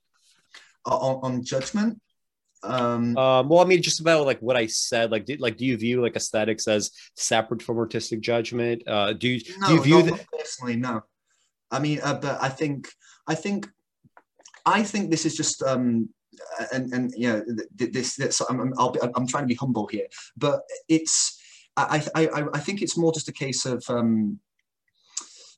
the way we think about the roles of these things, more really about the commercial roles of these guys, the critic and the artist. I think in a way, and I was just talking about this with Mark on my Against Nature podcast. I think, especially nowadays, you know, there are so many critics, and there's certainly a kind of academy kind of criticism that goes on, which really is just the proliferation of the same. And I think that this should be a word we bear in mind going forward into this conversation. The same. And like much of this stuff, the academies, the managers, the people, when they speak, no one learns. This stuff is just the same that goes on. I think good criticism, because that's what, I think you and I both believe that we're into like good art. So good criticism, good art, I think both involves creativity. I think very often there is a very thin line. Of course. When, and good critics and good artists blur the lines themselves, where artists we've seen take on a critical perspective. They criticize the critic, or we've seen critics who've become quite creative. And also this thing, which I'm reminded of a quote from T.S. Eliot, where he said, sometimes the reader reads the poem, forgive me if I paraphrase here, but the poem the reader reads is a different poem than the one the poet has written. In fact, and this is really great, it may even be a better one. And I think that case in which sort of, criticism is a form of ekphrasis. It's not just you having a fucking opinion. You're putting your opinion into a form in a public way. And you're remaking the work. It's ekphrasis. And within that work, it's like we were talking about in our last conversation, in fact, that what happens when we paraphrase the art? You make it again. And in that remaking, you betray the art. So what happens? What opens up in the space between the artist's making and the critic's making or remaking? So what happens? Now, Diderot would do this. Or this is why Diderot was so interesting. He had so many bad fucking opinions, but he gets what's happening kind of on the level of the critical ekphrasis, like how one actually has to form a criterion for the judgments one makes about the art. And we were talking about what the art approves of too. In another video, I was talking about this painting by David, the Death of Marat, where someone was saying that the painting was unsuccessful because it supposedly was trying to romanticize or valorize a very bad man. And I just thought this is kind of simple. This is too simple a way to think about what the art condones. When I look at the painting, I see a dramatic image. I see a space of complicated relationships, so between shadow and light, between between all sorts of things, and these things can lead one to a sophisticated relationship of all sorts of a sophisticated appreciation of all sorts of other relationships in one's life. I mean, it's very much the same elaborate mechanism that comes into play when you make judgments about art that you use when you make judgments about anything else. This is how art comes about. We couldn't have the arts unless we learned to in some way enjoy our physical senses, the very senses we use to gauge our environment and figure out whether we're safe or whether we're not safe, whether we can trust someone or believe someone. It's not a different process. It just becomes involved in a more elaborate thing that happens in the art. So and they both are. I think they both arise. One arises from the other. I think it's all about that the question of judgment and ethics and aesthetics. It's complicated, and while on the surface, they may seem benign ideas like beauty and what have you. Kind of when we talk about it, we do get into quagmires of kind of, but I don't think there's a practical philosophy for kind of what you can say is sort of a pure kind of creative sort of judgment, or a kind of a pure aesthetic judgment, because very often I think it's just the case that kind of the roles have been naturalized, and we very much think of the role of the critic as being of a second order nature, perfunctory, which is how it works commercially actually most of the time. The critic is somebody who provides the kind of seal, the seal of approval. What's hot, what's what's back, and what's on the scene. It's and those guys are malignant. Those guys aren't really critics. I would say it's dead labor, which is like what I think kitsch is. I understand your objection to kitsch, but I think sort of and Greenberg I think is the great sort of person who puts forth the most convincing argument for what kitsch might be in sort of our world, sort of our capitalist sort of society. He sees it as the Alexandrianism of modern culture. That's the term he puts it in. And the timelessness of kitsch, it represents paralyzed culture. It represents timelessness in the sense that it keeps coming up again and again, but it had, I guess its deepest Timelessness also in the sense expression that recently. it was pastoral, bucolic, and rustic Okay. as well.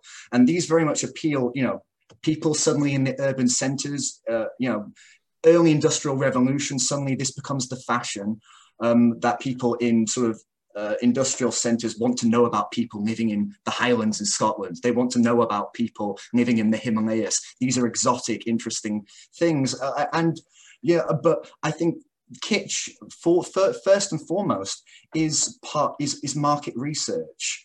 It's there to exist. It exists to focus the consumer mind by pandering to consumer sensibilities. In Marxian terms, this could be called dead labor. But I think there is a big overlap between something like Greenbergian aesthetics and something like Schneiderian aesthetics. Actually, I mean, it's not a pure formalism, but it's a very kind of robust kind of, you look at something like avant-garde and kitsch and modern painting. I believe that's what the essay is called, his other seminal essay. But like these are very sort of limber, muscular arguments, formulations for kind of what a high culture means and what the stakes are, and the idea of the cliche, right? Because this is important to Greenberg. Like when he talks about kitsch, and it's really the revolutionary necessity, something from Trotsky, the revolutionary necessity to shirk off cliche and the same, a certain timelessness, a certain kind of, anything that panders, something that meets you. Yeah. Well, I mean, just to like, I guess, go through some of the, just like, I guess, chronologically a little bit through the essay for anyone that's not familiar with it. So Clement Greenberg is arguing that, so we have like the avant-garde, right? People that we'd now consider avant-garde, like, Picasso, especially like back then, where he was writing in 1939. This is when the essay was published. So like looking back, Picasso had already achieved his fame. And the reason why he sees the avant-garde emerging, not just like in, the 1900s when he was writing, but also like historically, right? When do we have these historical situations where the avant-garde emerges? And to him, it emerges specifically to kind of like keep culture, chugging along, right? There's all these attacks on culture. There's always these like threats of decadence. And because eventually, art always tends to, just like, with anything, art tends to become academic. Art becomes formulaic. Right now we have, like cookie cutter MFA type writing. We had, academic painting, which had its, bad reputation centuries ago. And he sees the avant-garde as like the corrective to this. Yeah. So as the avant-garde tries to correct for all these problems in the art world, at the same time, specific to the 18 and 1900s, we have an expansion of two things. He doesn't mention material conditions in general, but we definitely do have an expansion, right? As Steven Pinker would argue, of like material well-being. The average person in the 1900s is definitely doing better than the average person in the 1500s or the 1700s. We also have with it an expansion of literacy, right? And the two tend to go hand in hand. But as literacy expands, and as perhaps people have a bit more leisure time or whatever, they also become a market, right, for capitalists to dump their goods on. One of these goods could be art objects, right? And art objects are in scare quotes because these art objects that's dumped on the masses is kitsch. And because the working class, let's say, doesn't have enough time to really study all the codes that go into something like a Picasso painting, they're going to be far more, especially at the beginning, ready to reject that and far more willing to embrace something like kitsch, which is just kind of, it's very easy to enjoy. It's very easy to understand. So kitsch becomes something that the working class is flooded in, while the cultural elites get to enjoy their Picassos and get to enjoy, everything else that is a kind of a function of leisure. This is Greenberg distancing himself to some extent from Trotsky, because Trotsky defines himself against Stalin because Stalin believes that art should connect its aims with the aims of the revolutionary party, and if it didn't, it was bourgeois and counter-revolutionary, and you know what happens then. What Trotsky really believes that art should engage itself with indigenous and sort of nativist political struggles, but that it should seek its own self-definition. And this is what begins, as we were saying, sort of art for art's sake, modernism, modernist art for art's sake. But the Greenbergian formalism counters the idea that progressive art has to do with personal indigenous traditions and sort of political struggles. It actually, it's hostile to that. Which is what you're getting here, where it says, kind of, you shouldn't, it's stupid to try and basically, in his own terms, he said the unique and proper area of competence of each art coincided with all that was unique to the nature of its medium. So a painting shouldn't involve itself with any kind of reference to anything beyond the material and its assembly for content. So this idea of its necessity to deliberately connect its aims to kind of stuff outside and reference all this sort of stuff outside of itself, it becomes part of Greenberg's narrative for the painting seeking its own purity, defining its own self, which is in some sense a kind of a self-purifying, a kind of purging, a jettisoning of kind of reference and literary devices and what have you. This is where kind of Greenbergian formalism becomes abstractionism and turns into abstract expressionism. But it is his concept. You're right. In his essay, it's very much reliant on this myth of the avant-garde, which begins with Fauvism and ends basically when Hitler is elected chancellor. And you have this basically what Greenberg is saying. The revolutionary sort of imperative there is that, okay, we need a new avant-garde. There should, but what can it be about if it can't connect directly to, if it can't count on the revolution, So it has to define itself on its own terms, and that's a purism purging of stuff, and it very often turns into a kind of, other critics talking about Greenbergian formalism have used such terms as dramatic reductionism. So we get a kind of emptying out of stuff and an enlarging of stuff, and this becomes the logoistic, iconic Greenbergian modernist look and what have you. But again, this becomes the bête noire of modernist intellectual aesthetic theory, and very, towards the end of the 70s, is now completely off the table in sort of art schools and galleries, sort of very, only retrospectively wheeled out as celebrity pieces. No one really takes Greenberg seriously. He seems very old hat and opposed to conceptualism, which is, very much,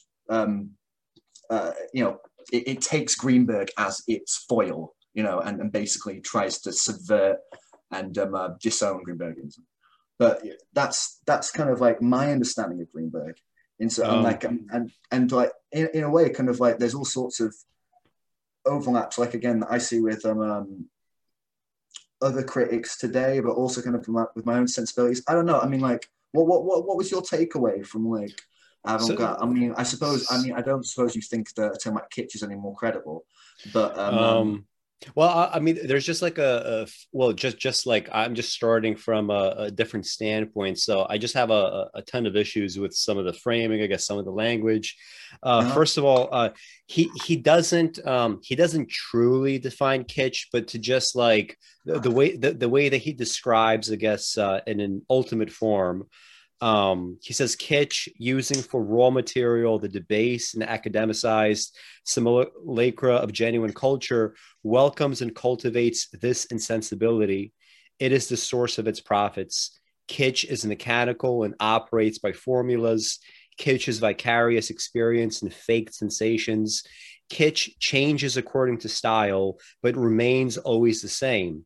Kitsch is the epitome of all that is spurious in the life of our times. Kitsch pretends to demand nothing of its customers except their money, not even their time. And I mean, one of the examples that he uses again and again is so like we have like that Russian painter Ilya Repin, Oh right? yes. And he uses that what was that painting?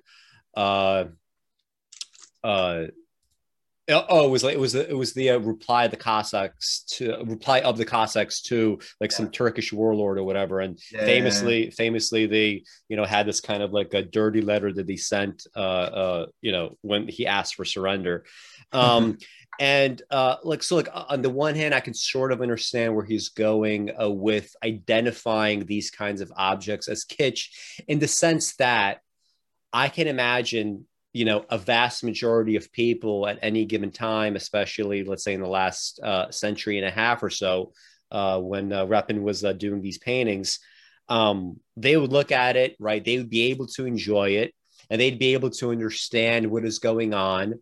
Perhaps, in the most superficial sense, with these paintings and other like kitsch-like objects, they don't necessarily have to think all that hard. But since I view kitsch as an aesthetic category rather than something that's subject to artistic judgment, um, uh, for me, kitsch is not simply something that is easily enjoyed and easily understood, which seems to be the two conditions that he has for defining kitsch. For me, the defining feature of kitsch is not that, although it could be that. It's more so that there is this perception, right? There's this perception of being easily understood and being easily enjoyed. And this Yeah. can include objects that are actually complex, great works of art, and also objects that are, kitsch in the pejorative sense, right? That have nothing more to them. And since that's the way that, I mean, like, for example, like I recently picked up one of my favorite books, Charlotte's Web, picked up a copy of this. And just like in prepping for this conversation, I was like, can Charlotte's Web be considered kitsch by a large number of people in the sense that they could easily enjoy it and easily understand it? The answer, of course, is yes, because it is a children's book, right? And even when adults read it, right, they can, understand the lessons to the extent that there's moral lessons. And so this is the way that the book ends, and right, and to me, this is like a perfect representation of kitsch in literature. Mm. As time went on, and the months and years came and went, he, meaning Wilbur the pig, he was never without friends. Fern did not come regularly to the barn anymore. She was growing up and was careful to avoid childish things like sitting on a milk stool near a pig pen. But Charlotte's children and grandchildren and great grandchildren, year after year, lived in the doorway. Each spring, there were new little spiders hatching out to take the place of the old. Most of them sailed away on their balloons, but always two or three stayed and set up housekeeping in the doorway. Mr. Zuckerman took fine care of Wilbur all the rest of his days, and the pig was often visited by friends and admirers, for nobody ever forgot the year of his triumph and the miracle of the web. Life in the barn was very good. Night and day, winter and summer, spring and fall, dull days and bright days. It was the best place to be, thought Wilbur, this warm, delicious cellar, with the garrulous geese, the changing seasons, the heat of the sun, the passage of swallows, the nearness of rats, the sameness of sheep, the love of spiders, the smell of manure, and the glory of everything. Wilbur never forgot Charlotte. Although he loved her children and grandchildren dearly, none of the new spiders ever quite took her place in his heart. She was in a class by herself. It is not often that someone comes along who is a true friend and a good writer. Charlotte was both. I mean, there are some poeticisms in this ending. The very last paragraph about Charlotte, it's very prosaic, right? But the poetry is kind of implied. It's condensed. It's based on parallels. Uh, but this is very kitschy in the sense that, you know, it's a universally loved book. It's a book that adults can understand, kids can understand. And it fits the definition of kitsch under the definition that I provide, right? In terms of like perceptual habits, right? In terms of whether or not this could be mass reproduced, because it is mass reproduced. Perhaps it's a little bit out of vogue in 2021, but generally speaking, you know, it is one of the most mass produced books of the 20th century and perhaps even parts of the 21st.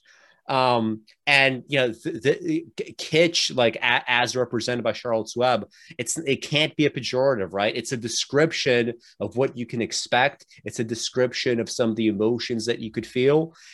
But to me, the difference between a great work of art that is kitschy versus kitsch that is not great art is I will hold the work that is not great art at arm's length, right? Whereas this, like, I mean, you know, reading this, like I feel myself like choking up, right? It's very easy for me to cry these kinds of descriptions. Of course, this, you know, seems very crass, right? This is a kind of an exemplar of what kitsch is, right? You would start sort of tear jerking, but I mean, I'm thinking about this on another level. I'm thinking about the book structurally. I see its merits in a way that, you know, perhaps many readers wouldn't, but it's still kitsch, right? Under, you know, I think most definitions that you could find.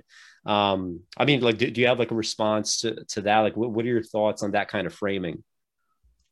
Whether Charlotte's Web is kitsch or not? Well, I mean, in general, like you could even switch out Charlotte's Web for something else if you prefer it. Me. I think it's definitely kitsch. Yeah, but do you consider it a great novel? No, I mean, I like no, I mean it's all right. I mean, like, oh, that's where we disagree. It's a great work of art, just flat out. Maybe I should do like an essay on this. I tell you what I remember of I tell you what I remember about Charlotte's Web. Read it as an adult. See if you see any differences. Perhaps you do. Going like, good God, like this pig really enjoys slop. You know, it's written there. It's a good book, but it's, you know, I think, you know, are you saying like children's literature is an interesting one, and you talk about kind of sort of welling up like with the animals and stuff, like yeah, I mean, like, listen, I mean, if you want to stick on Marley and Me, I'll probably well up like that too. I mean, I'm a big animal lover too. Mm-hmm. I mean, like, but it's and you know, like sometimes on YouTube, I'll go down these horrible rabbit holes where I'm just constantly watching videos of cute animals and people, you know, like putting subtitles for animals. It's terrible, but what can I say? I'm human. But this is the point, you know. I mean, like, I can, like, it's, you know, this sort of stuff. I don't know, like I'm trying to kind of like come up with like the right counter argument here to like what I think is a kind of a kind of slightly inconspicuous error that I think a lot of people make when they talk about kitsch. You know, it's not that like kitsch is kind of like it that.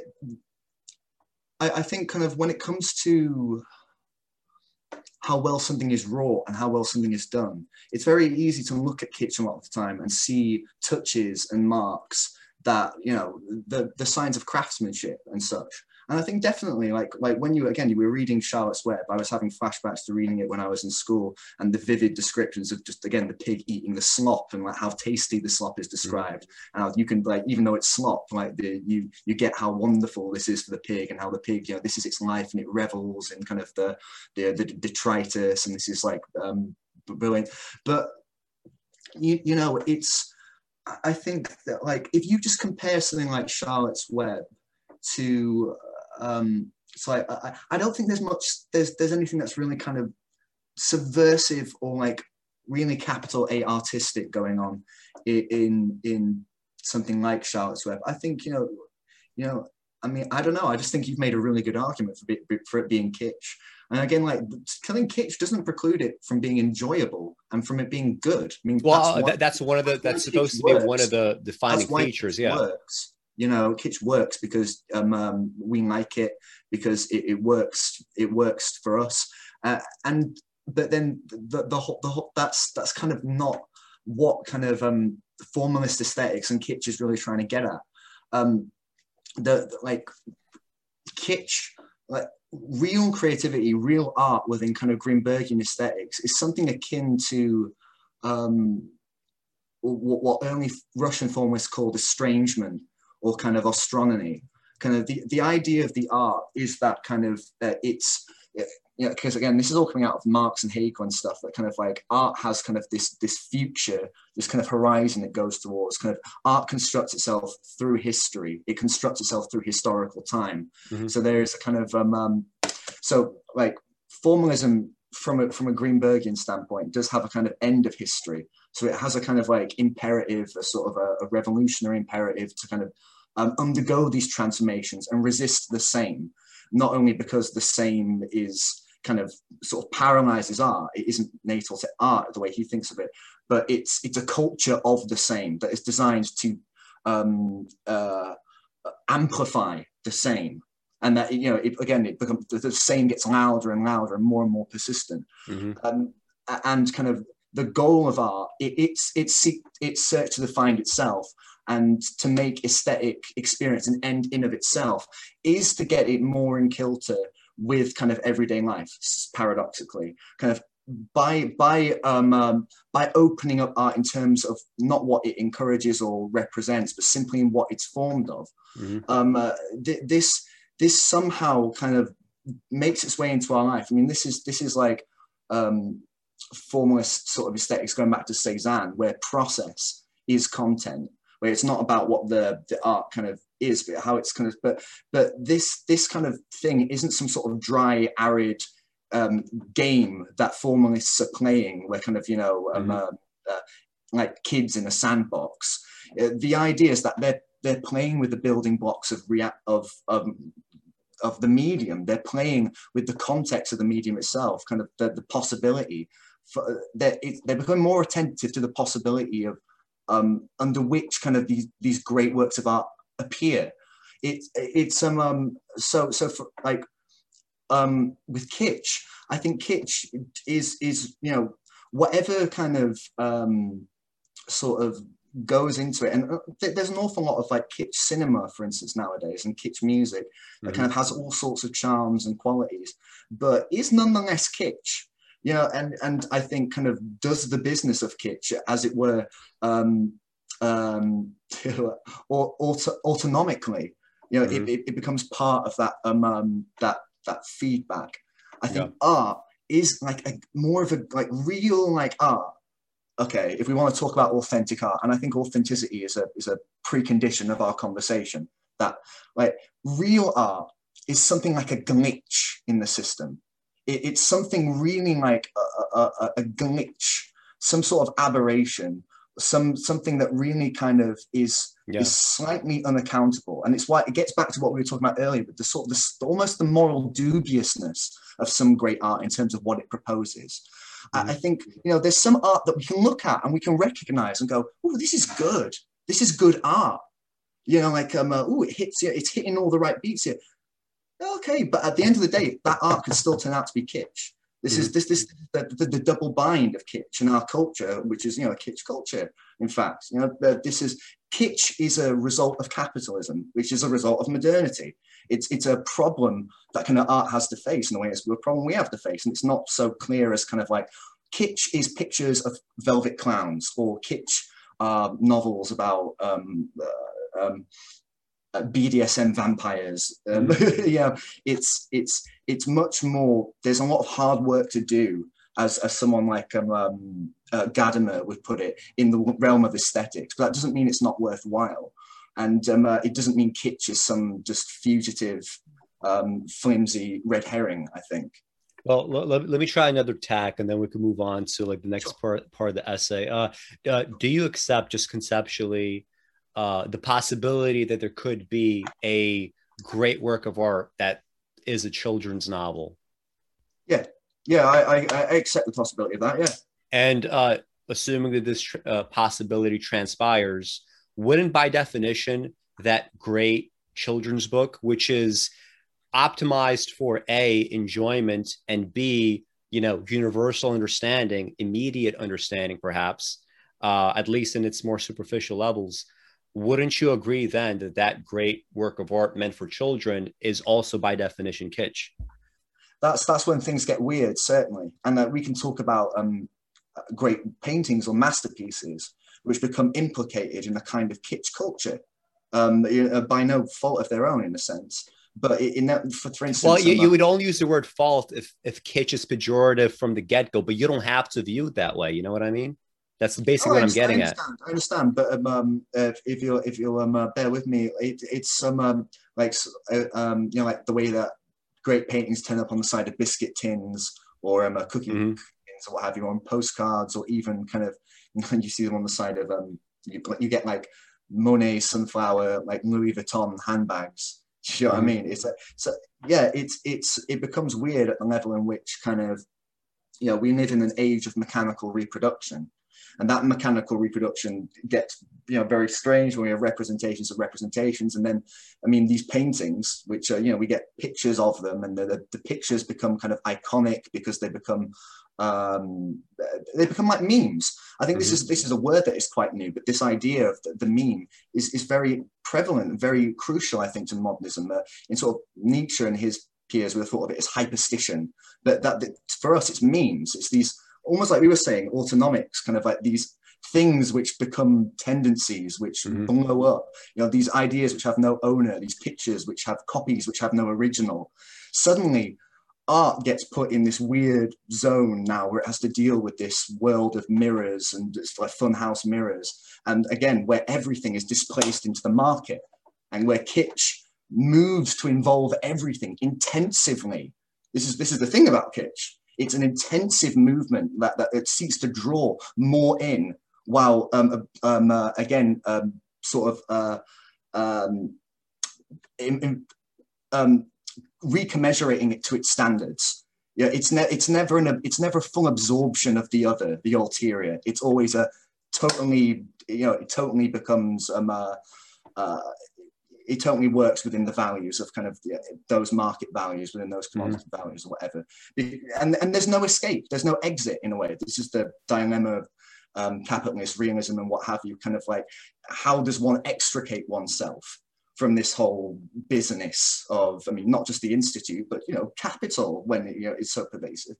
I mean, it might not be such a big deal for you or for any art person listening to this, or for practicing artists even. I mean, it's certainly de rigueur for people to think about art as a kind of business, as a kind of art nowadays, especially in our entrepreneur-centric culture we live in now. But yeah, was there more to get to in the essay?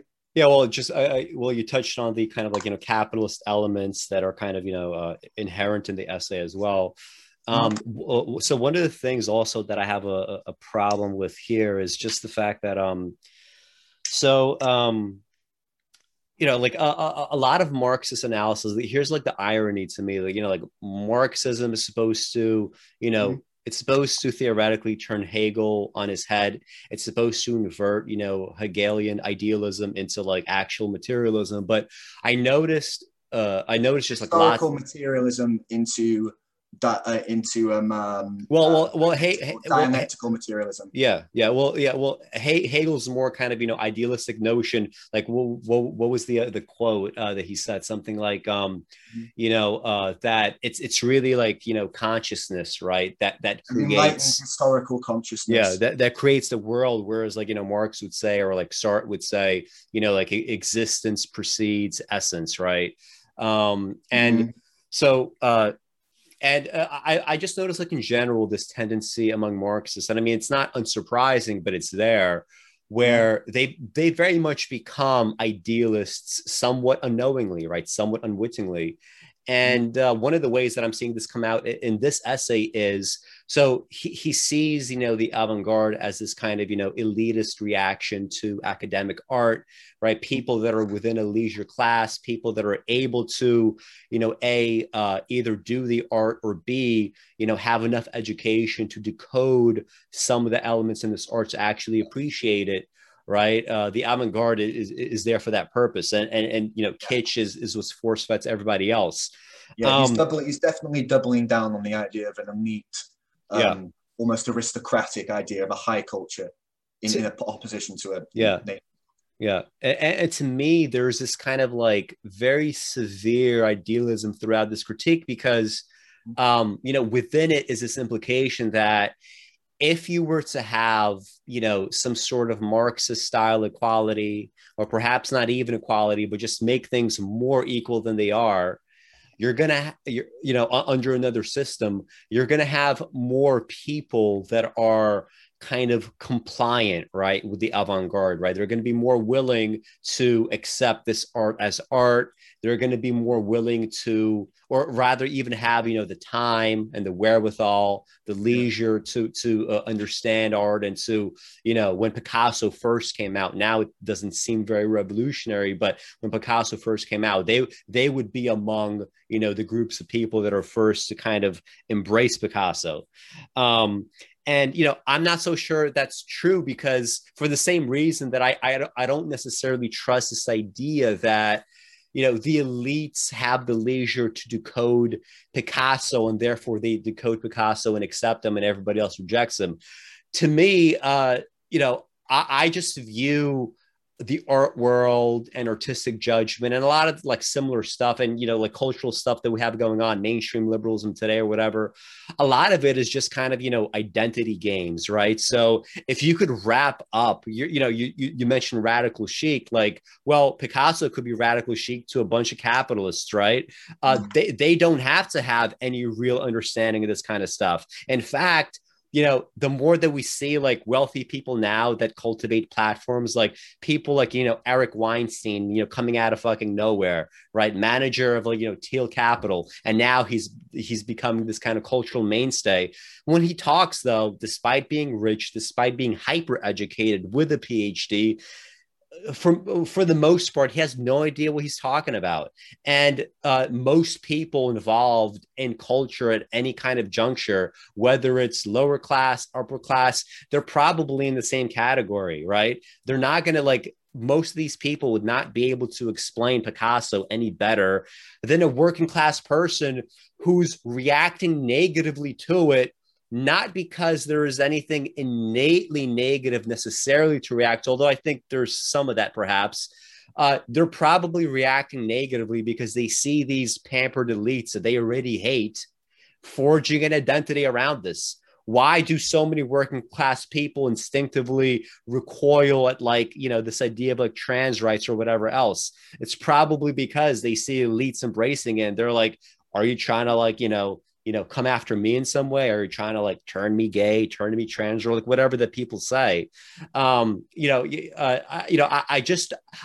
don't think that with more leisure time and more like material well-being, I don't think most people would necessarily become connoisseurs, or even I think perhaps like a greater percentage of them can cultivate a deeper understanding about things. Obviously, the function of like, time and money, like you get to do those sort of things fine. But I think in general, the average person is going to be what happens in Office Space. I think Office Space is the kind of like mainstream reality where somebody comes, let's say they suddenly have like, a few $100,000 or millions of dollars or whatever.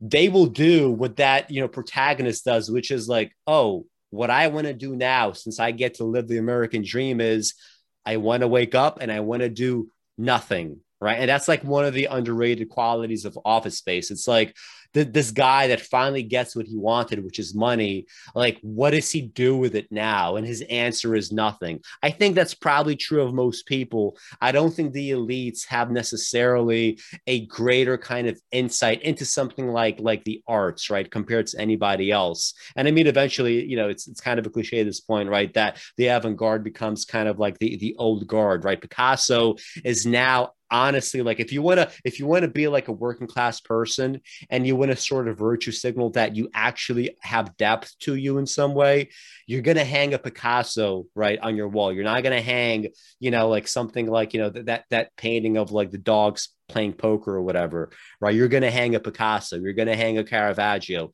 You're going to say, look at me, I understand this kind of shit. Yeah, but Greenberg is writing this in a very different time to you. And Picasso is a very different Picasso isn't quite that figure he is yet. Yeah, he's not there yet.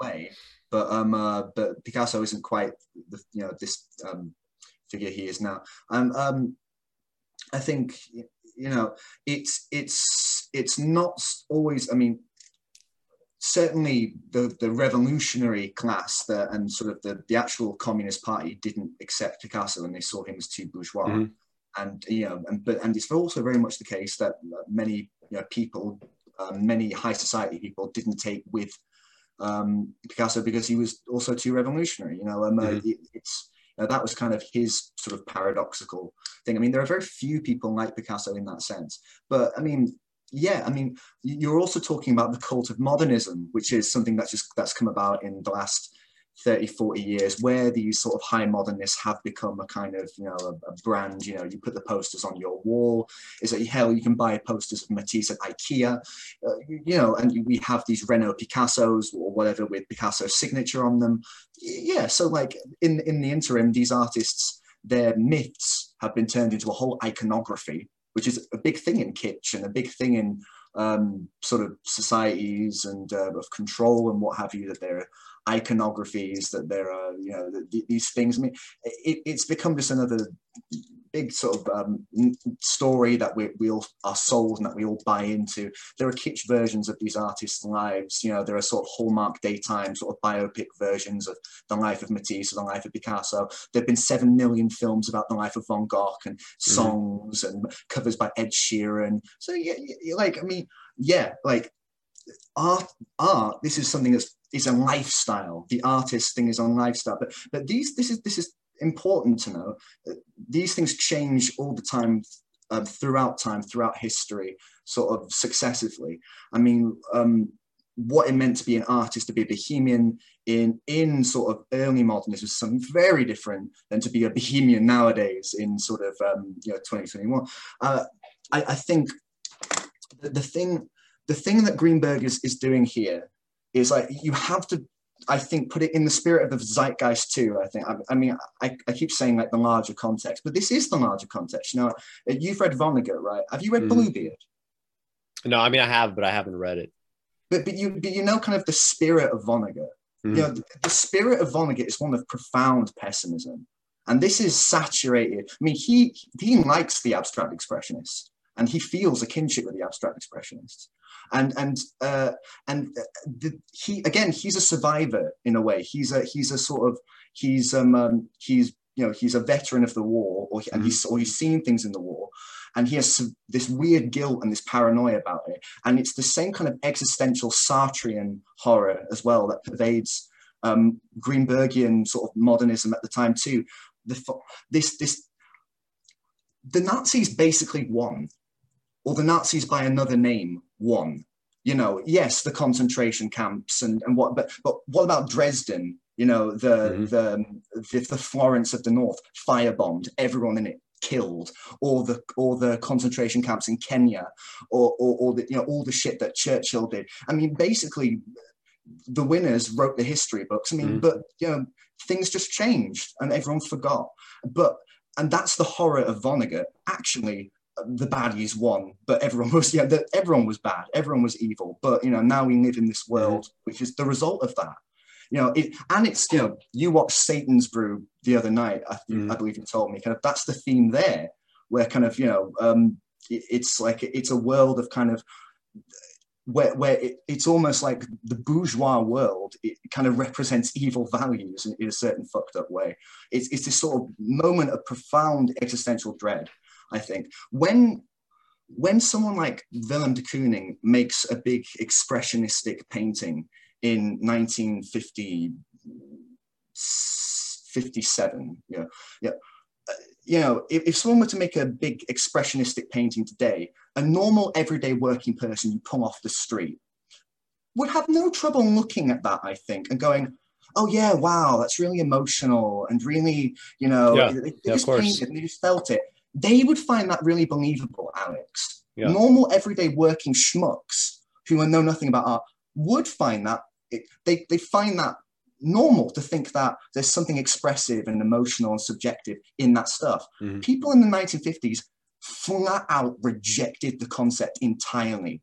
that there might be something beautiful about what Willem de Kooning was doing, or what Rothko was doing, or what Pollock was doing. But really what it was a demonstration of the impossibility of any kind of sincere feeling whatsoever. That's how they looked at it. So it was almost like a kind of big shimmering void. That was their idea of the future of art. And this isn't something I necessarily agree with. I'm trying, but I find it fascinating. What being the future of art? What exactly? A big, shimmering, indeterminate, murky void of in a way, what's represented in kind of, you know, the work of Rothko and Pollock and de Kooning and Klein, Okay. and Clifford Still, and later Colorfield, people like Frankenthaler, and it's pure, the idea of a pure poetry or pure art for art's sake. That was what they thought was the answer, but they didn't feel it had anything to do with, in a way, it was just a kind of, it's very odd. But then that was the cultural zeitgeist at the time. That was the era of the atomic bomb, you know, and of Sartre and what have you. And now, but nowadays, kind of again, kind of our public perceptions have shifted. The ways that we think about art has shifted, and what's commercially viable and commercially, you know, believable has shifted. You know, like it was the case that kind of like when Picasso first made Les Dames d'Avignon, his big, you know, first Cubist painting, people didn't take it seriously. They thought it looked like it looked more like the cartoons that were in the newspapers at the time, making fun of modernist paintings. Mm-hmm. People like the artist Winsor McKay, you know, Little Nemo and Slumberland, would always do like these parody comics of kind of like Cubist express. That's what it looks like to them. And it's just, things shift all the time. It's tricky. It's change occurs all the time in the art, and I think like that's the thing, kind of like critique and also kind of making has to take into account the possibility for change within the art and transformation. But then that's the part of the resisting the same, resisting what could be seen, what you could rephrase as cliche. And the Dan's formulation of cliche, as I remember it, is, what is a cliche? It's a familiar thing used in a familiar way to a familiar effect. Mm-hmm. Am I off the track there? I mean, it would have to be all three, yeah. Yeah, that sounds a little bit, I mean, that doesn't sound a million miles away from what kind of Greenberg is sort of there. And again, when Dan says kind of like art has to resist cliche, I mean, what's he saying there? I mean, kind of, isn't there a teleology there? Kind of like the art has its own kind of, art is seeking its own kind of freedom, or it's trying to define itself, or it's in a period of consolidation. I believe this in a sense. This is where I see kind of this nexus of ideas happening between people like you, people like Dan, people like Greenberg, and all this other stuff. But I think there are like differences in sort of language and how we think and we approach kind of these mediums or whatever. Yeah, I mean, I wouldn't necessarily disagree with some of that framing. It's just that, well, I mean, my critique of Greenberg here, you know, it's more kind of generalized, first of all, in the sense that, again, like I doubt that even among the elites that were accepting Picasso at the time, or even around the time that Greenberg was writing, right? Because there was a transition, right? By the time that 1939 rolls around, Picasso was accepted, right? That is now more or less a kind of like old guard, right? Mm-hmm. But the point that I'm making is this is what keeps things moving, though. Surely the fact that the high stuff always trails off into a kind of mannerism. Yeah, sure. There's no issue with that, but it's more so that, you know, the people championing it, I don't necessarily accept that you know, like his framing is one of, you know, it's kind of elitist in the sense where, you know, it's these codes, it's these codes that have to be decoded. And yet to me, like you know, when I look at like criticism historically, when I look at various art movements, when I look at just shit that people say today versus then, like at any given time, you know, people are just talking a whole lot of fucking shit that has to do much more with their personal identities, with where they wish to place themselves psychologically, Yeah, and not necessarily, reflective of their understanding of anything deeper. So, that's part of the critique, right? This kind of like this weird Marxist idealism, I don't really accept. And I don't accept that, the granting of leisure time and even the granting of education will turn people into, perhaps in a baseline way. Of course, they will understand more, but for some of these, like topics like art, it's hard to say. Like, I think the best case scenario is if we have something valuable to say about the arts and it could like rub off on people, well, that's really useful. Something that Benjamin would say, and Benjamin had a lot of Marxian thinking. I mean, I think you can have like Marxian thoughts, but not be a Marxist per se. I mean, I think I'm the same way. Yeah, is that art is educative in that sense, in that and or he says that art does educate, but not in the sense of a kind of political, in what it politically condones or on what have you. I think it's tricky, but like I think. I mean, I very much am kind of an elitist. I would say, kind of personally, but kind of it's a tricky thing. I mean, I don't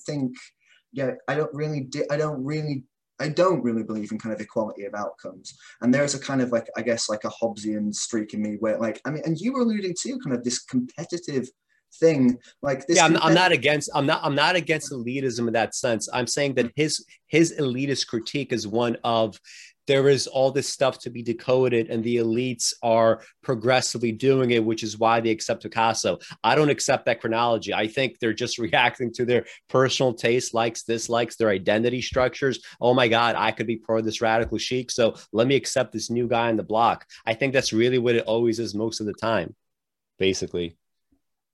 Yeah, I think, well, certainly you're right in the sense that kind of Greenberg does promote the idea of a historical consciousness of painting, an enlightened historical consciousness of painting, and like it does come off in this. I mean, Patrick Heron too. There's this aristocratic sort of elitist sort of quality to it. I mean, but I don't think the problems necessarily that Greenberg is suffering from here are kind of all together to do with Marx, really. I mean, the kind of things you're talking about are really kind of ones of sort of like Kant, really, and it's Kant who Greenberg will return to in a big way later in his career. I mean, like, and he contradicts himself essay to essay, man. This is the thing. We're picking through this essay, but Kant, is that legislative thing where he is trying to sort of basically create kind of like the rules that will correct art and get it all into this intelligible shape where we can say kind of what's what, and there's the kitsch and there's art, and the art that doesn't embrace kind of embrace kind of the Greenbergian highway was sort of destined to go the way of the dinosaurs. There's like this Darwinian sort of element to it, but I think this is tricky, and certainly I mean it's I mean it's funny as well because so much of, again, like I was saying, like mid-century modernist sort of like, I mean, God, pop art and conceptualism is so hostile to Greenberg, and he's setting out to disprove all this stuff that you're talking about, and it's a whole that becomes the whole intellectual chic of the time, actually. And I mean Greenberg is not. This is the thing, kind of Greenberg's kind of chicness, and trendiness is not on the table right now. And like even in his time, it's like for the time it was chic, it built up a lot of cultural resentment with people as being this cultural imperialism. Who the fuck are you going around saying that you represent the high kind of culture and you're the arbiters of XYZ and this is kitsch? But like who do you think you are, fucking and cultural imperialism, right? And this is in a way the legacy of Greenberg now in art schools. I mean, if you mention Greenberg to like one of my teachers, like David Albertson, he was like, give you a look like this. Like, yeah, do you know what I mean? Like, but I think there is something now somehow subversive today to say, like, to believe in the idea of some kind of like eclectic culture. I mean, the idea that like when an artist speaks or when a critic speaks, that, you know, there might only be a select few of the people who understand you. Yeah. Yeah, this is something I think that kind of, and that's not really going to change though. And I mean, whatever, you know, it is what it is. And the desire to cover all bases, kind of, that's the thing one should be kind of suspicious of, because that's really what the tendency of everything is right now these days, to like, you know, collapsing sort of web-like systems of sort of meeting consumer demands, meeting people's like. But so with Greenberg, it's the interest in sort of the idea of shall we say, a kind of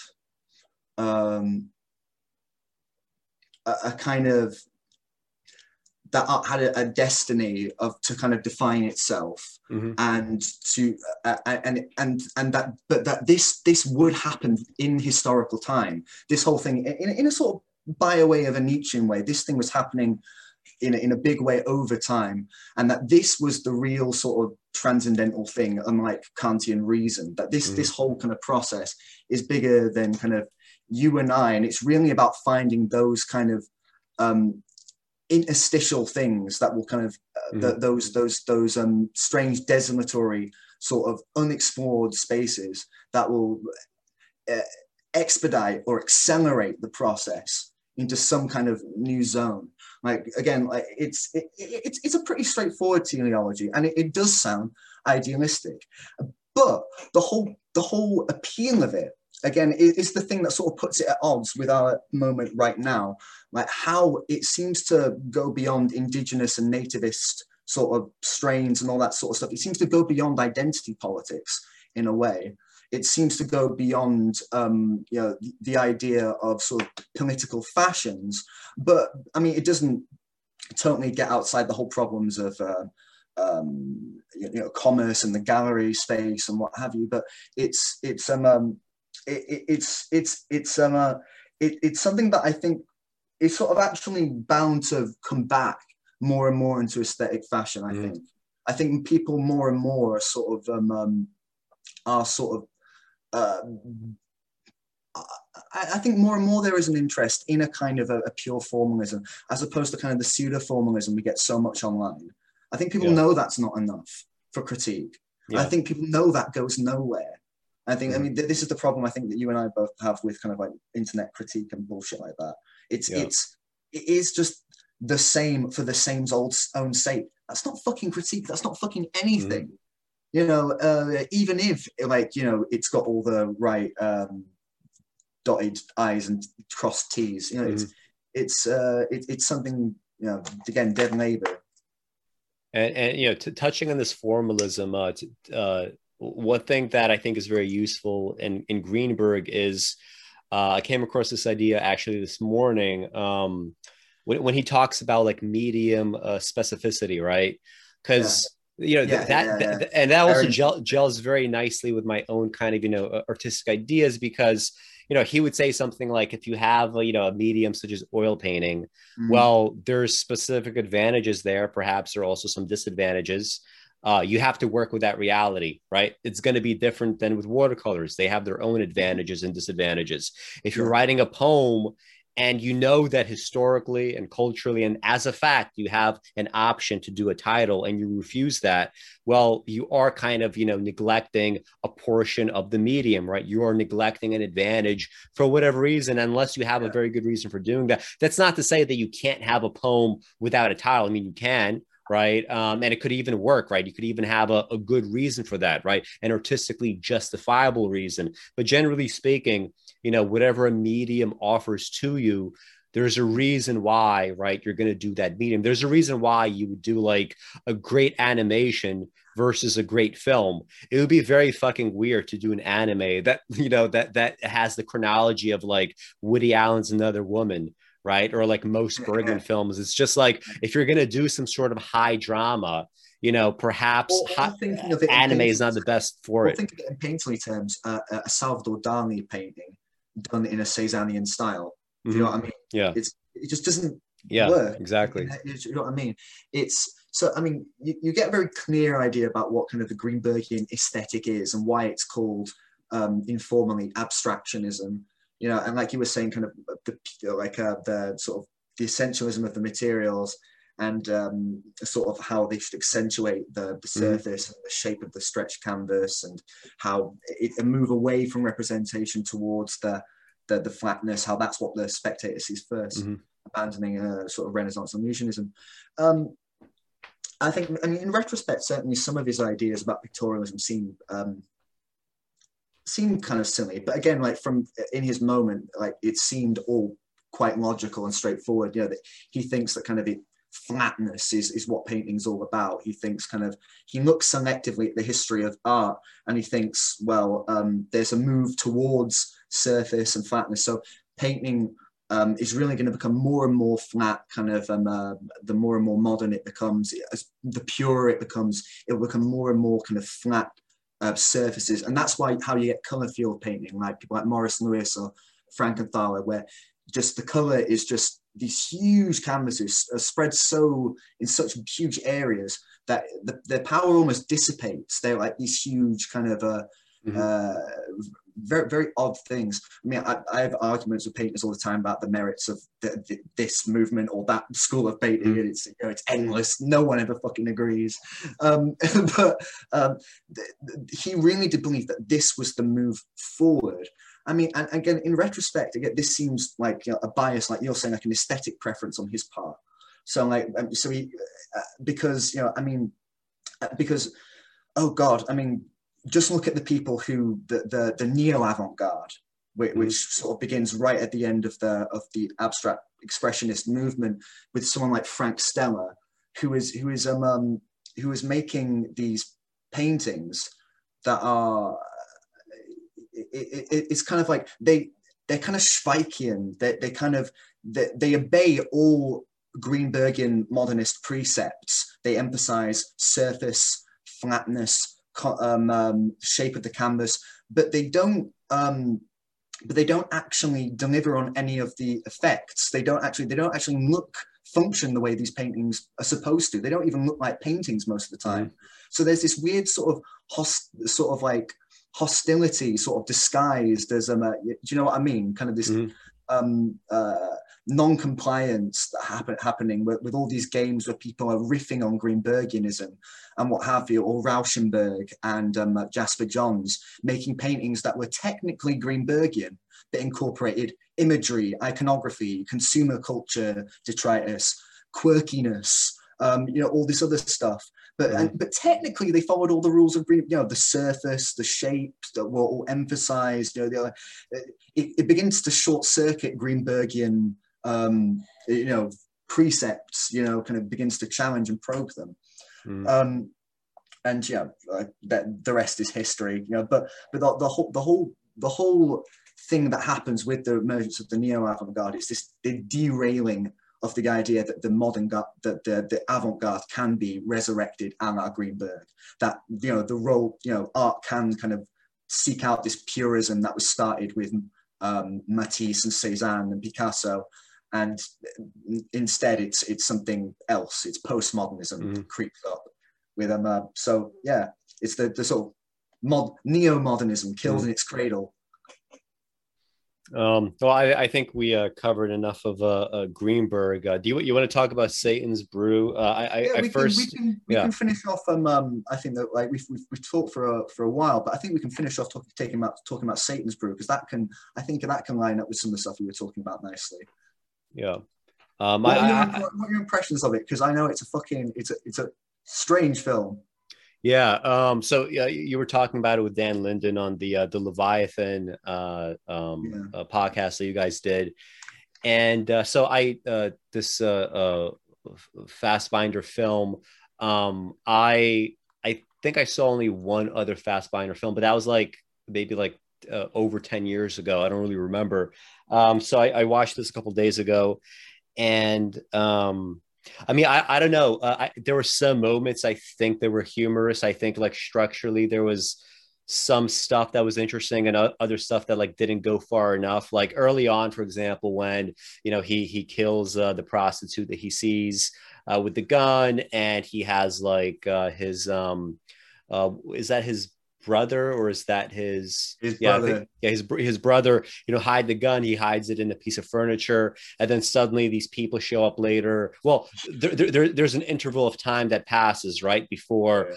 people come to repossess the furniture, and enough time passes, which is like a good writerly decision, right? Where enough time passes in the film where you forgot that the gun was hidden right in the furniture, but nothing really comes of it, right? They don't take out they don't take out that piece of furniture. It's never really revisited, right? So there's no kind of like satisfaction to that kind of good early writerly choice, and that kind of the time that passes.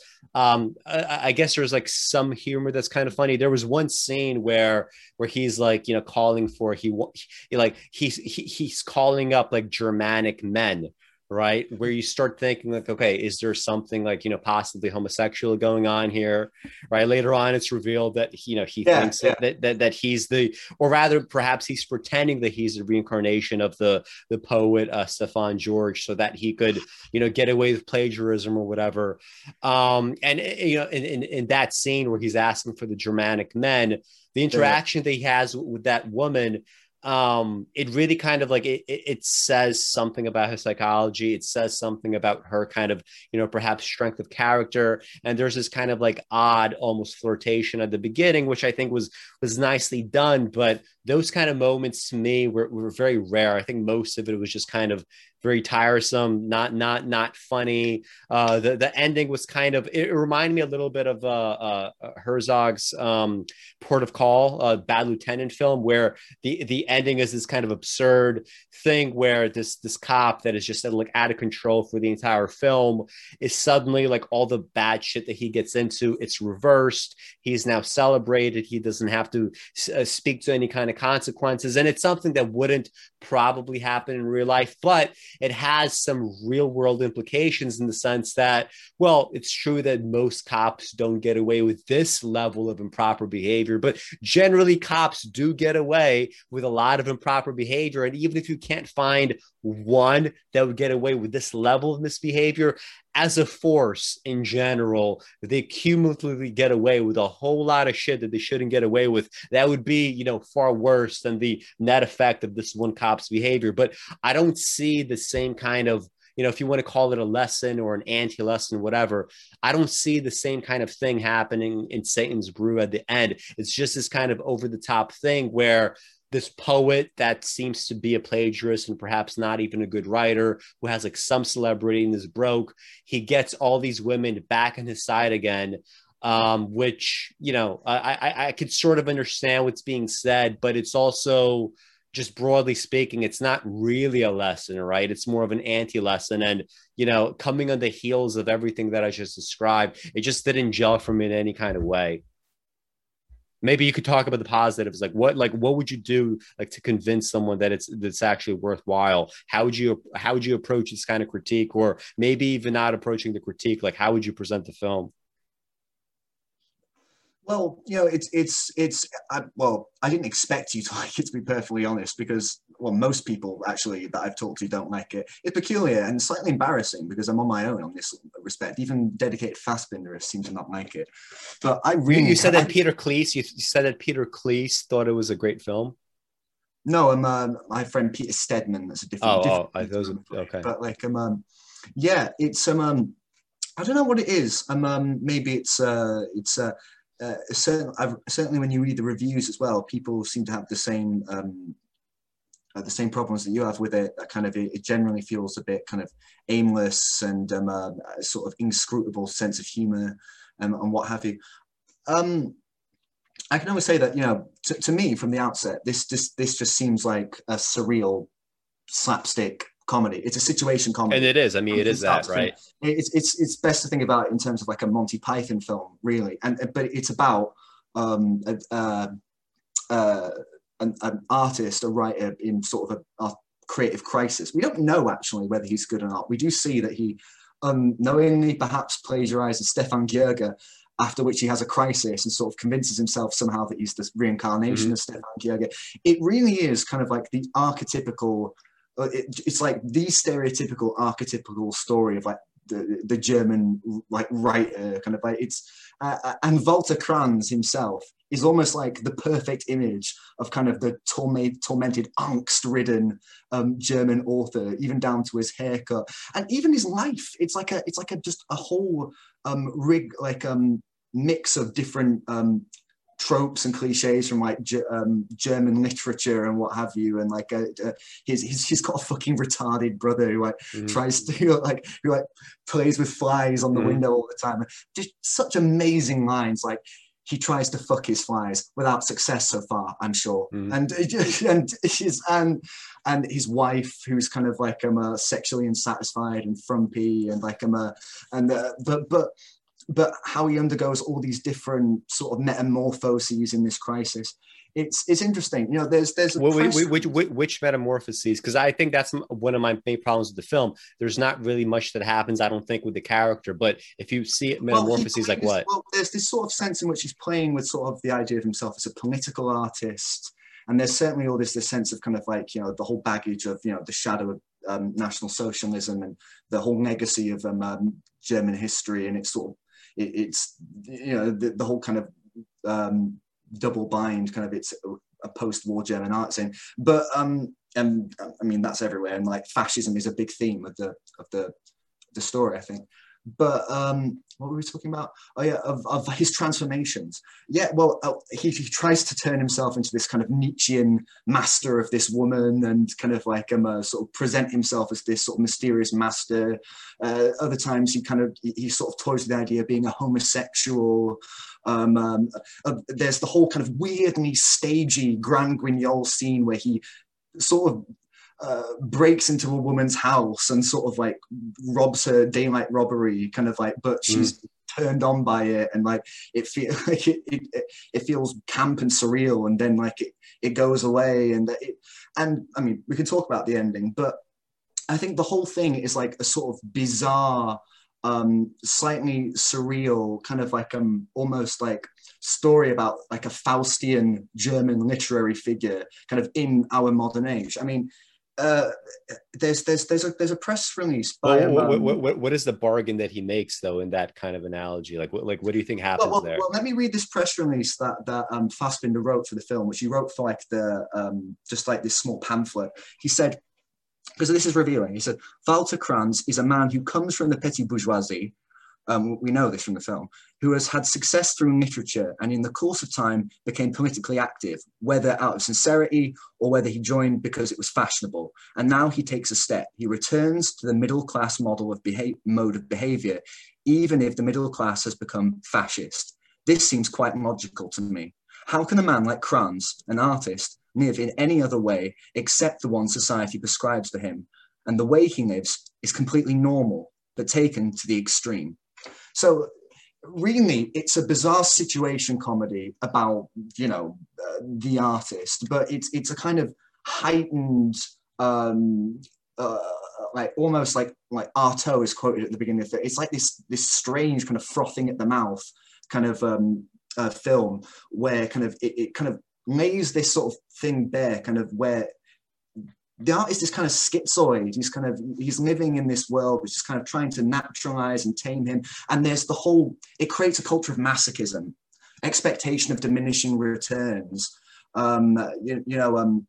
self-doubt and what have you. This is what, you know, we see all this play out on the screen in front of us with like, and we see like how, you know, I think sex is, and like, you know, relations and the whole idea of sort of, you know, the masculine sort of artist, but also the middle class artist, the bourgeois artist, the avant-garde artist, the political artist, the queer artist, the these all become the kind of the costumes that he desperately tries on like a drag act, and none of them fit. And then at the end, kind of what you're left with is something quite odd and like kind of like a weird pantomime. All the characters who are dead leap up off the floor and start laughing.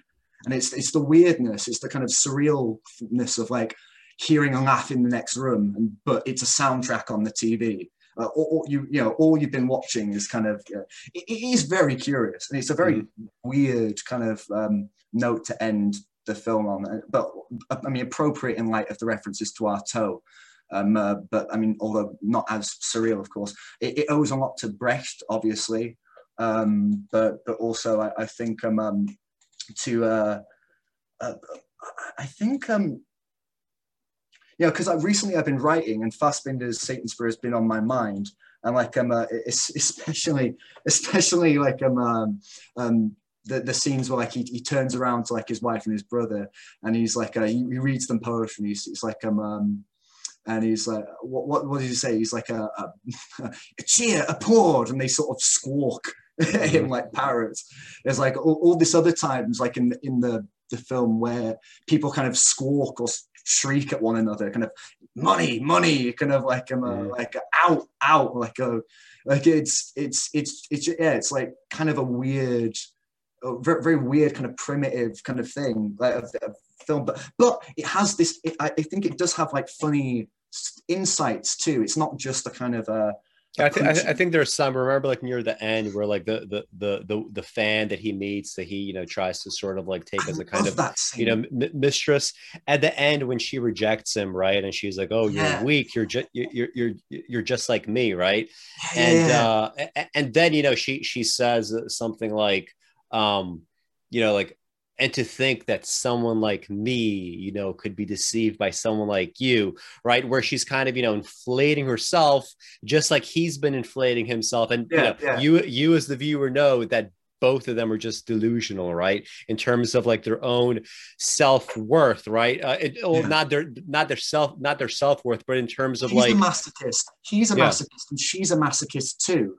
But in terms of like the worth that society would naturally give them, you notice that, for example, like in some like Woody Allen movies, like oftentimes like Woody would like he would try to make a woman into like like if he tries to make her like really like sexually undesirable, he gives her certain qualities and makes her kind of like extra nerdy. And I feel like she got the same kind of qualities.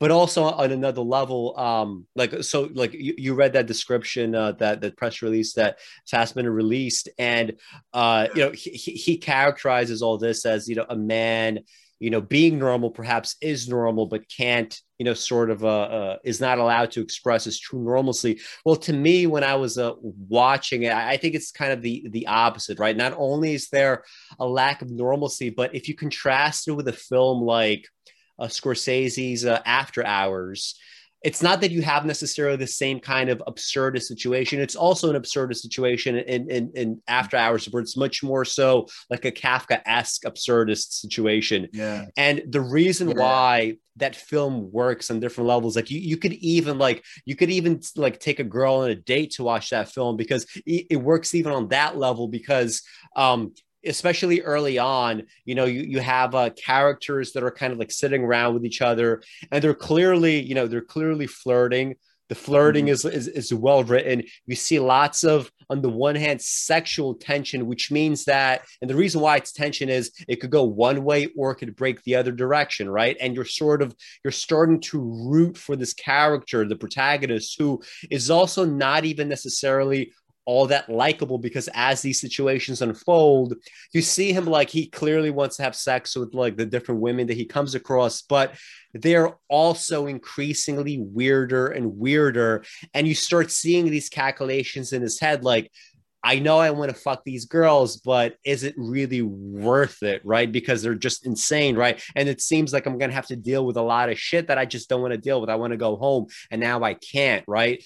And you don't have, any real space, I don't think, in Satan's Brew, where you get a lot of this kind of, natural, like really recognizably human-like development, this kind of, upping the ante in terms of flirtation. You don't get this kind of gradual unfolding, and you don't get these like mental machinations. You start with a guy that's like completely abnormal.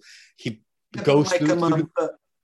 Okay. But the thing about Woody Allen, though, is he's really sort of trying to make films that are kind of like Bergman-esque or sort of like Ibsen-esque, but with kind of like Jewish or kind of like sort of like But Marxist. what about the Scorsese example? Since that was like the bulk of it. Like, I mean, did you see the connection? Like, do you know that film, by the way, or what? No, I'm. Wait, what film was it again? After Hours by Scorsese. No, again, that's one I've neglected to watch. I'm afraid. But it's very different from a lot of his movies. Like, I'd really recommend it, but it's also a great film. Good shout. I'll check it out, man. I just think that kind of like, you know, I think Satan's Brew is a kind of cartoon, but I think it's like it's a very, very interesting cartoon in the sense. I mean, just like in the sense, like I just think it's like there is something kind of anarchic about it that I don't think it's like it's like a whimsical kind of cartoonishness, and you know these people are like real people with like inner worlds that I'm kind of like, ooh, the character of Walter Kranz, who is he's more like you know, again, he's more like a kind of a sort of a harlequin figure here, or like these are kind of like, this is like a commedia dell'arte again, which yeah, and the way that at the end they'll jump up, ha ha ha, we're not dead, you know, it's like, again, this is part of it, I think, that reinforces that. It's sort of frustrating and alienating in a way, but I mean, maybe I think it's just it's like I see it as part of the overall very German sense of humor too. I don't know, like I don't know what else I could say about the film. I think I mean, on the level of like formalism, in terms of like Fassbinder, you know, Fassbinder's odd because he has a very pedestrian kind of style. I mean, mostly they're like TV level productions in terms of the budget and the equipment. So there's this almost kind of very kitchen, not kitchen sink, because that's kind of too specific, but it's very you know, pedestrian, very kind of like no style for boilerplate. Would you say it's better than his other films, or what? You mean overall, or in terms of like how it's made? Well, it didn't seem like in general you were like a fan of his films when you had that conversation with Dan Linden. So I'm just Fassbinder. No, I really like Fassbinder films. Oh, okay. Yeah, I really, I mean, films to watch from him be Ali, Fear Eats the Soul, Fox and His Friends. I've got many others that I'm suddenly blank on. A Year of 13 Moons.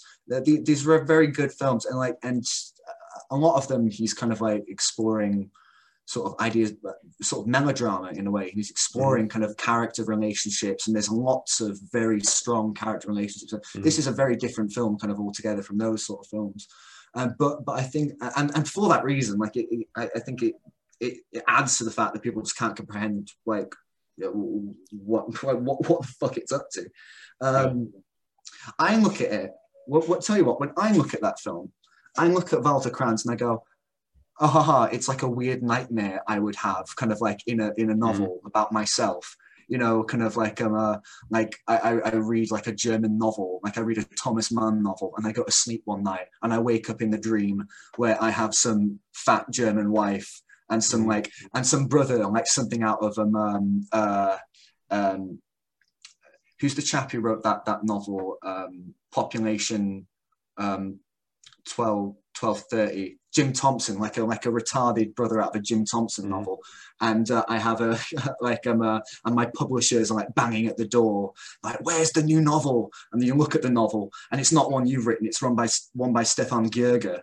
And you go and you look in the mirror and like, oh fuck, I'm Stefan Gierger. Like, yeah, it's this fever dream, what have you. I mean, I don't like like I mean, I quite like its kind of dry sort of sense of humor. I mean, there are just some really funny fucking lines from the film too. I think it's witty as well. Yeah, there's one line I wanted to highlight. Yeah, there was one line. I really do think every scene has something really like some really witty like lines in it, kind of where people are talking to one another. What was it? What did he say? It was something like, leave. Wait, what was it?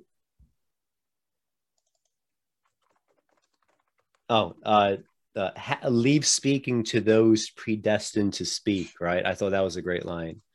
There's also one where you were talking about where she was like, "How could I ever follow you?" And he says something on the lines of kind of, "This is the finest form of humiliation, to expose one to oneself to an inferior." And Yeah. I'm just trying to find some other lines from it. I don't, because I would feel guilty if I.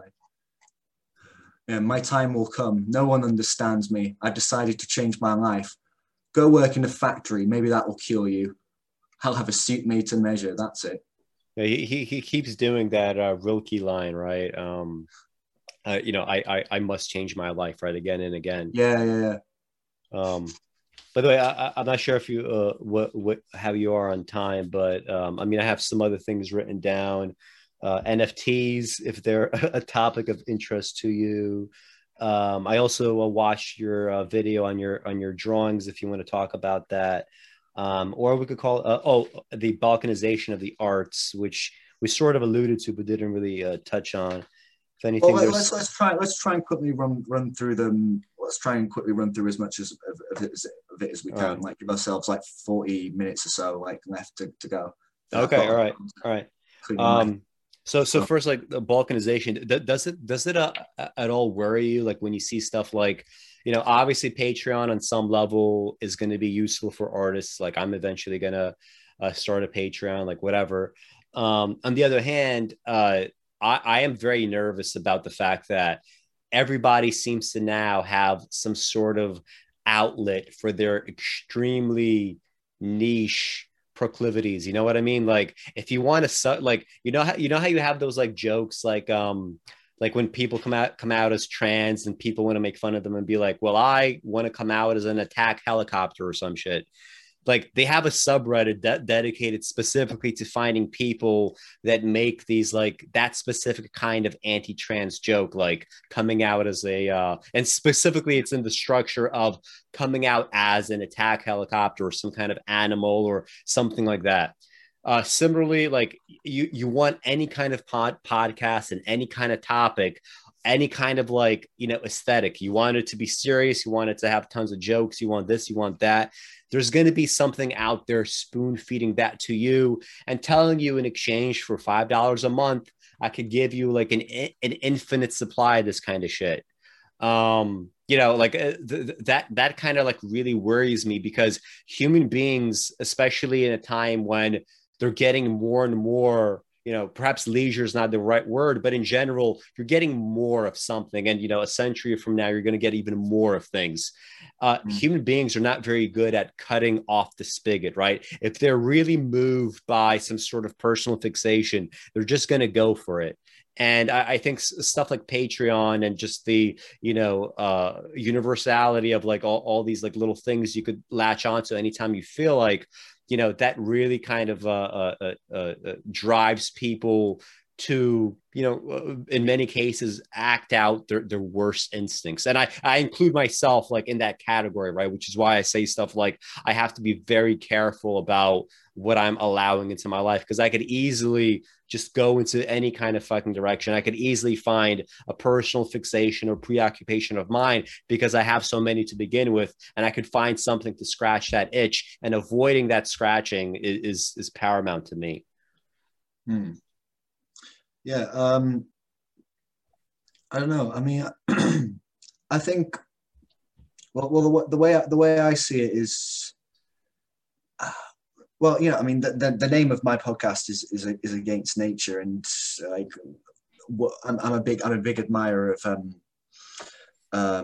Huysmans and kind of the whole kind of synthetic culture of bohemianism and flâneurism that was sort of coming up around the time of kind of the decadent symbolist movement, the literary movement in France. The idea of cosmopolitanism and the idea that kind of, you know, you can sort of go into your own synthetic world. I mean, the problem with Huysmans, however, was that he was a Catholic and, you know, he had all kinds of complicated feelings about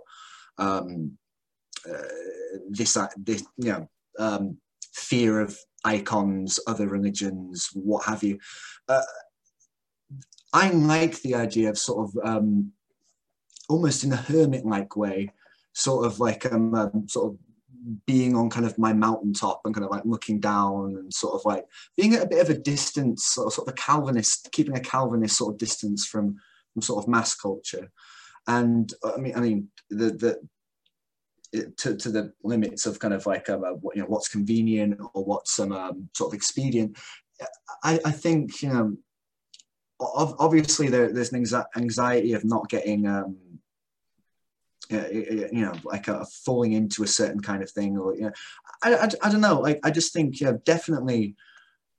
I mean, you talk about the balkanization of the arts. I think for me, the real issue has always been institutionalization and sort of managerial culture and the managerial class, and with the whole problem of that, really, kind of everything being PR and market research, endless shit like that. I mean, like that, I'm allergic to that in a way. Mm-hmm. And I never wanted to, like, you know, I can't even, maybe, I mean, I kind of fess up to that being a kind of personal failing on my part. I don't have the facility to deal with kind of the you know, all the bullshit that comes with, you know, you know, publicity and PR and sort of networking and what have you.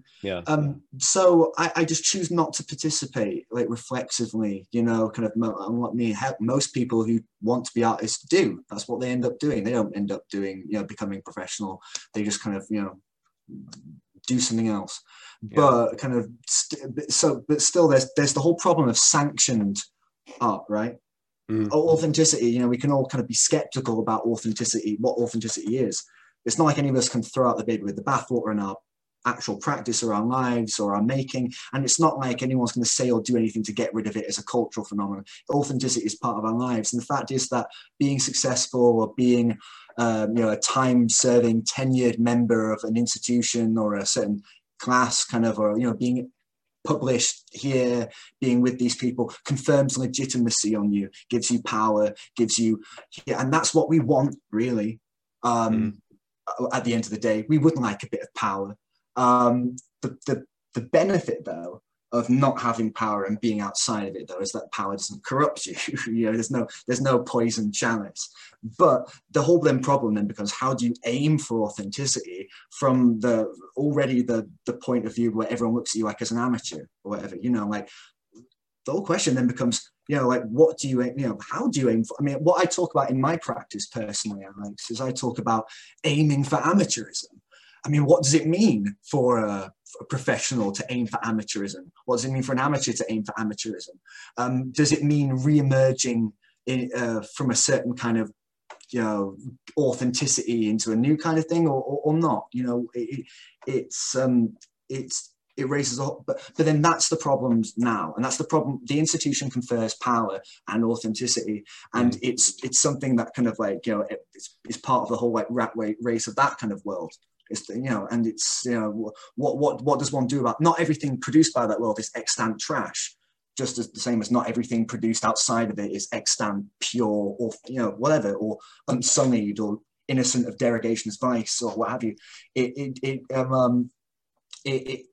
mean, this is why I think something like a historical consciousness is important, or a sort of a kind of autodidacticism then, if we, you know, like, because, I mean, that's an elite idea of culture, but I don't think, like we were talking about earlier in the conversation, I don't think it is kind of necessarily, I think it can be a democratic thing. I think, you know, the idea is that kind of, it gives one the freedom to make one's own judgments, to form one's own personal taste more freely, to become involved in an autodidactic kind of journey with art, where you are kind of, you're considering it, you're learning from it, you're curious about it, you learn more, and you experience this sort of thing as a historical sort of narrative. You experience it as because it builds itself that way.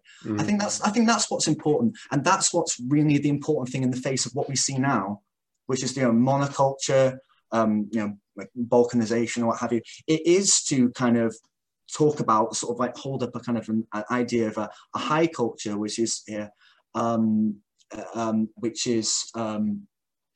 historical, which kind of like is a kind of canon, you know, And that is kind of what's going hand in hand with what's happening now with this dumbing down. It's a kind of a slow dissolving of kind of the canon. Like, oh, was this person really that great? Like, does it really matter kind of if they were great for their time? In our own time now, isn't Picasso a bit, like doesn't he look like a misogynistic monster? And anyway, futurism looks much more cool to me. A 21st century, teenager, that looks much more, do you know what I mean? Kind of, it's very easy to make aesthetic judgments, and it can be capricious because you can do it instantly. And I have my opinion about this painting. I don't have to ever look at it again. Kind of, yeah. Well, since we have limited time, let's just run quickly to your drawing. So you uploaded, I think in the last. First, before we get to the drawings, though, like you talked about NFTs. Oh yeah. And we have these things like CryptoPunk and what's the other thing? Meebits is the second. And all this stuff thing. This is a thing that is kind of going to be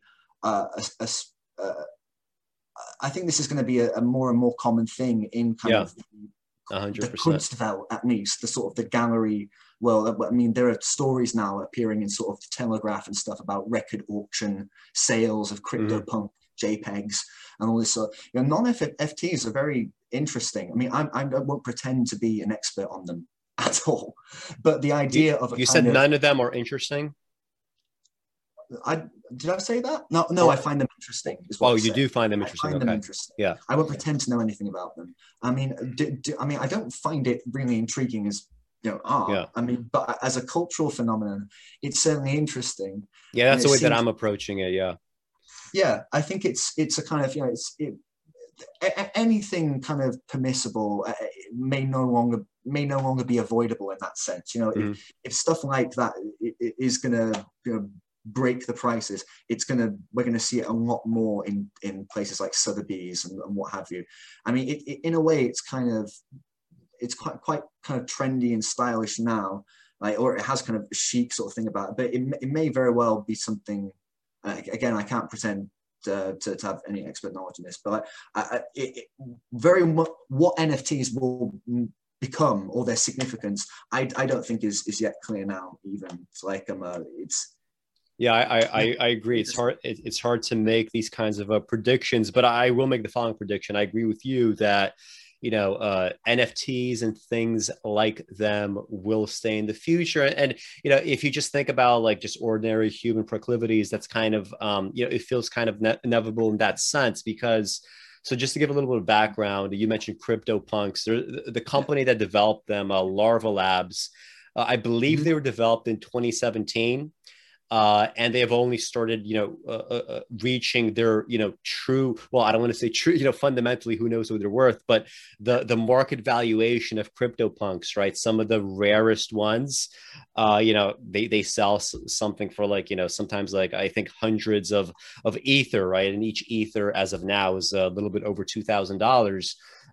And so the way that this works is, so we had the CryptoPunks in 2017, and the reason why they're given, any kind of value is it's basically like a kind of scarcity, and it's like parameters built upon scarcity. So if you mint an NFT, it's first of all, it's a one of a kind, right? There's never going to be an NFT just like it. You put it, well, right now it's mostly an Ethereum blockchain. Theoretically, they probably have like Binance Chain NFTs also at this point. I haven't really looked into that, but like it's interesting because when you look at the sort of parameter optimization, so most NFTs that are CryptoPunks, they are human beings, right? But a certain sub percentage of them are they could be like in the form of like some sort of alien, or Meebits is the new one that Larva Labs released, sometimes like in the form of like a pig or something.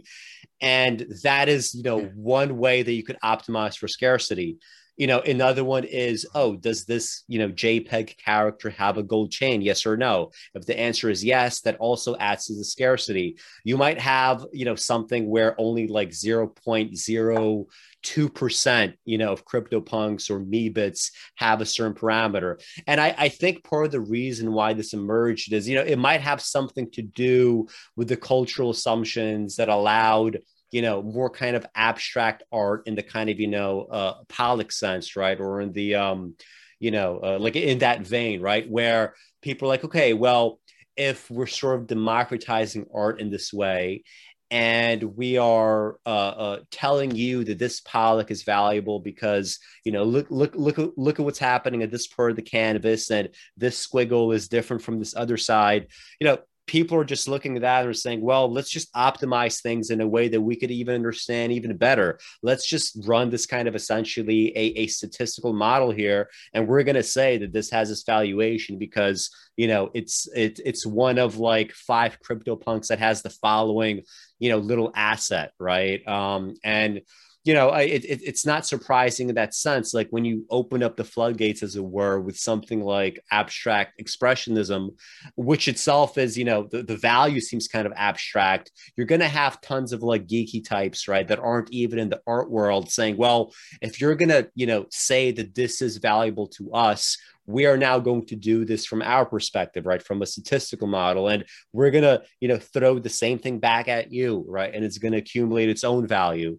And I feel like, people that are in, abstract art, very seriously, or like, abstract artists, for example, they wouldn't be able to come up with some sort of reason to rebut this other kind of like theory evaluation that's emerging, and that's based essentially on little more than math.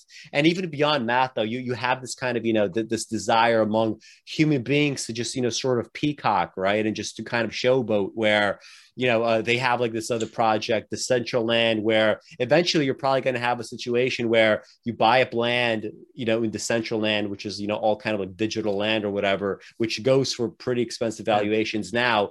You could turn that into a room. You could put all your NFTs in that room. You could have some sort of avatar NFT that represents you, like a CryptoPunk or a Meebit or whatever. And you could invite people in your room, right? You can like, check out my fucking NFTs. I bought this for 15 ETH. I bought this for 100 ETH, or I bought this for half an ETH and now it's worth 200 ETH, right? And because human beings have that desire, kind of like forevermore until, we're no longer recognizably human, I think this kind of thing is going to just keep growing. Yeah, I think, there's still a lot to learn about blockchain and cryptocurrency and what have you, and NFTs and I certainly, they're going to continue to be, I think they're going to be more and more prevalent and kind of the art market anyway. I mean, I'd have no problem calling them art. I don't see any pressing need to not to sort of define them against art. Yeah, I agree. I think, personally, my interests are quite traditional in this respect, kind of in the Greenbergian formula sense, like in design and what have you, but also in the unique touch of the artist, so the handcrafted value of the work. Whereas I think the kind of within the schema that the kind of this art exists in, kind of this is all about kind of this all comes from a kind of formulation of kind of art and aesthetics that really is like again opposed to Greenbergianism, opposed to kind of those ideas of handcrafted values.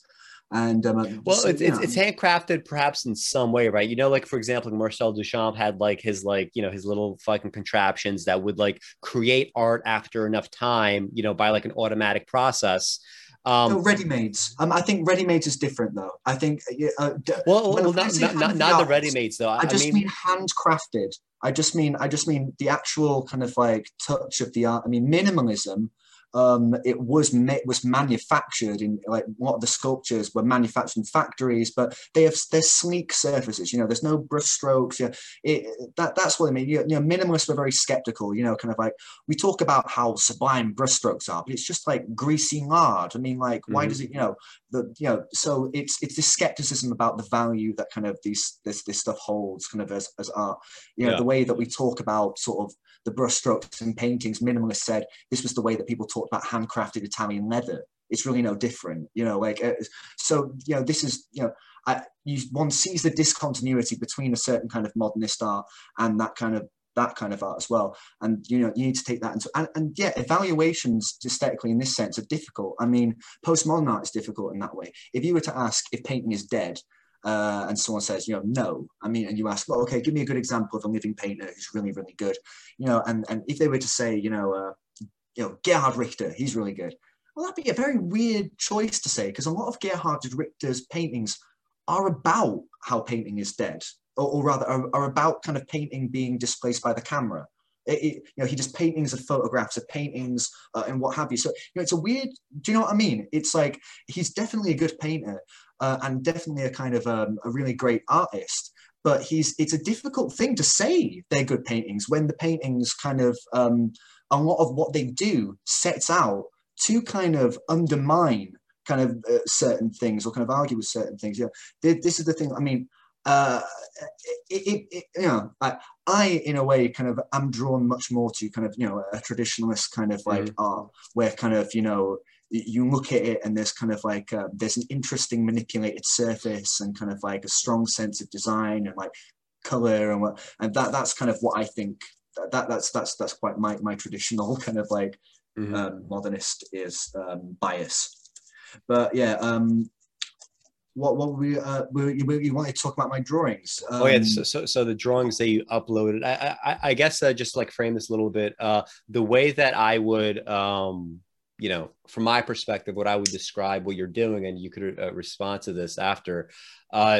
I assume that if you're going to make, you know, abstract drawings, you know, you've probably spent a long time studying abstract art.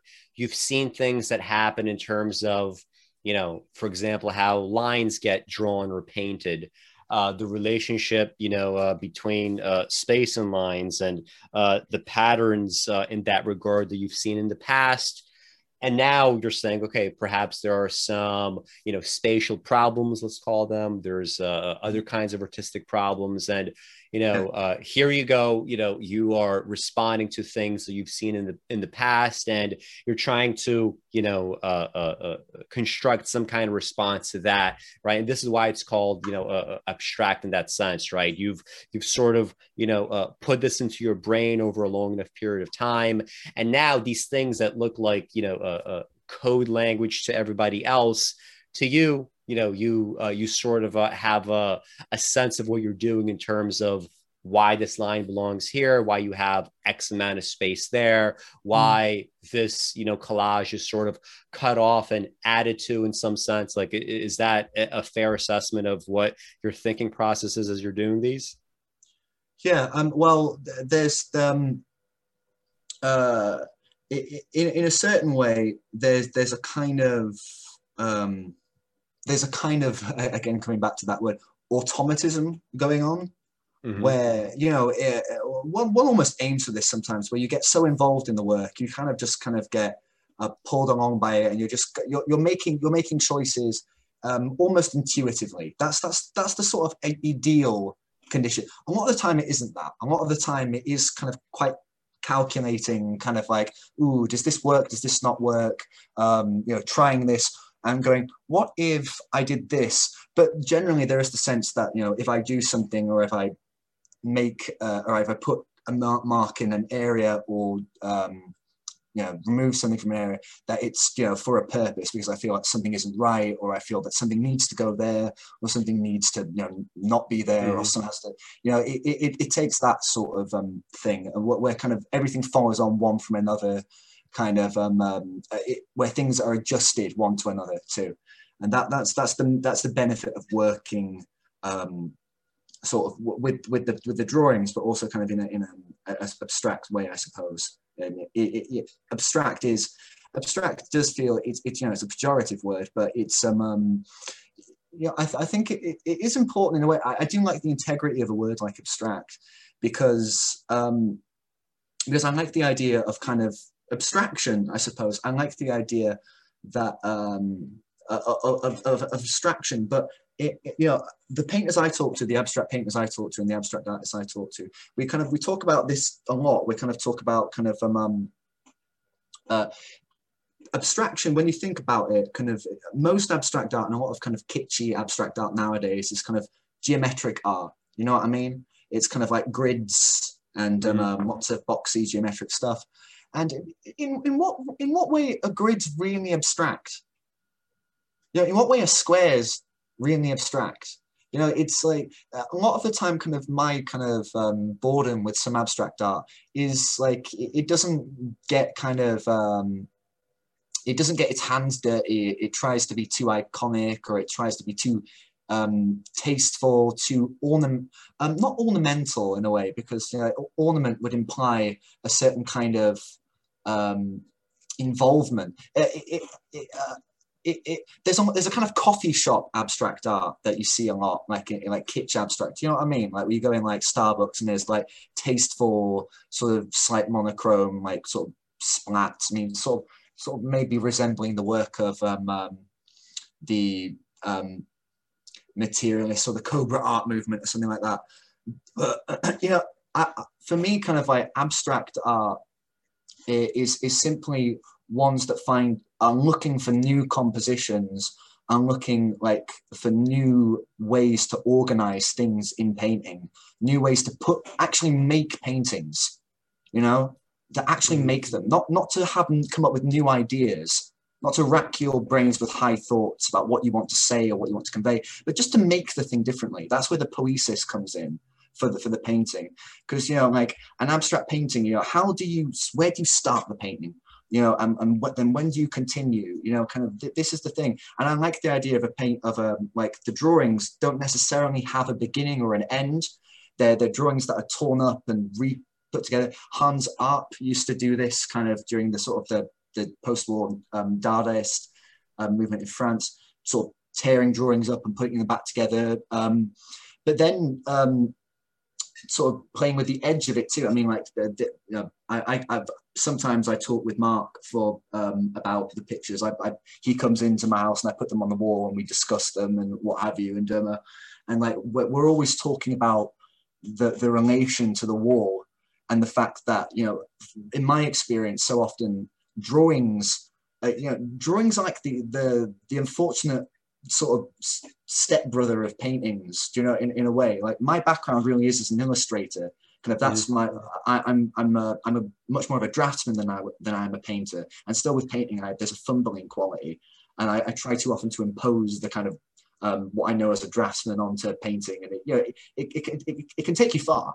But but with drawing, very often, kind of there's a sense that it's preparatory. You know, it's something that leads you up to a painting or whatever. Like, and when you see drawings on the wall next to paintings in galleries, they just look so small and meager and defenseless. And paintings, you know, they almost like fall away next to all the other work. And even when you put a drawing in your house, it's always like, you know, you always have to like get in so close to appreciate the details. You have to suddenly stop and kind of like from a distance, it kind of becomes just another kind of porthole on your wall. I was just the drawings in that video came about as kind of an ongoing thing to kind of see how painterly I can make drawing, like because it's true to say in a way, like Cézanne said, that when one paints, one draws, but that doesn't necessarily apply the other way around. You know, you would be a fool to say when one draws, one paints. You know, so but to what way can you have a painterly drawing, or how can you have a drawing that has some of the qualities one would find in a painting? Or how would a drawing be strong enough or kind of be muscular enough to kind of have the force on the wall that a painting might have? I mean, these are just kind of they're fantasies really in a way, but these they're irresistible to me, and they kind of spur me to make these works, which sometimes, you know, I've finished them and I'm not even sure kind of whether I've made something good or made something shit. I mean, that's the thing. And certainly sometimes that's the thing with abstract art. It's the thing with Pollock, you know? Yeah. Like you look at Pollock. And those are actually going to be some of my questions. Yeah. Like, for example, like, so like in this like system, right? And, you know, you said you're sort of kind of like experimenting here. Is it possible to describe what you're trying to say, or is I'm trying to say XYZ? Is that like not coherent in the system? How would you go about, like, if someone were to pose that question? No, yeah, I think it's the latter, Alex. I think that's the thing. I don't really want to say anything with the drawings. There are, you know, even with the drawings that I've done, kind of like my figurative art in the past, you know, I don't ever really think I was there was ever a point where I kind of like, I want to make the audience think this. I mean, maybe that's just my own kind of thing, perhaps. Very often the art that I start out with a kind of very clear idea of kind of, here's what I want to do, and here's kind of like, very often I kind of, that ends in terrible failure. When one tries to kind of, especially the thing about visual art and painting is that you can't really pre-calculate everything. You know, you learn through the experience of the making, and the work and the making informs you more than any kind of a priori kind of like reasoned kind of like a you can form the best thing you can do is form stratagems. Mm-hmm. and really the strategy for kind of this work is just kind of to think about it mainly in those terms of kind of pictorialism, I guess, design, kind of like, I have this shape, now I'm going to do something in this shape. Okay, now I've put something there, now what do I want to put next to it? Okay, suddenly this thing's happening. What's happening? I'm not sure. What do I need to do? Do I need to look at it later, or do I do that? You know, and as you go along, you grow your own vocabulary, or what have you. You may continue but the idea is the work becomes the engine itself, I think. I mean, and that's something that is very particular, I think, to the making of sort of abstractionist kind of art or what have you.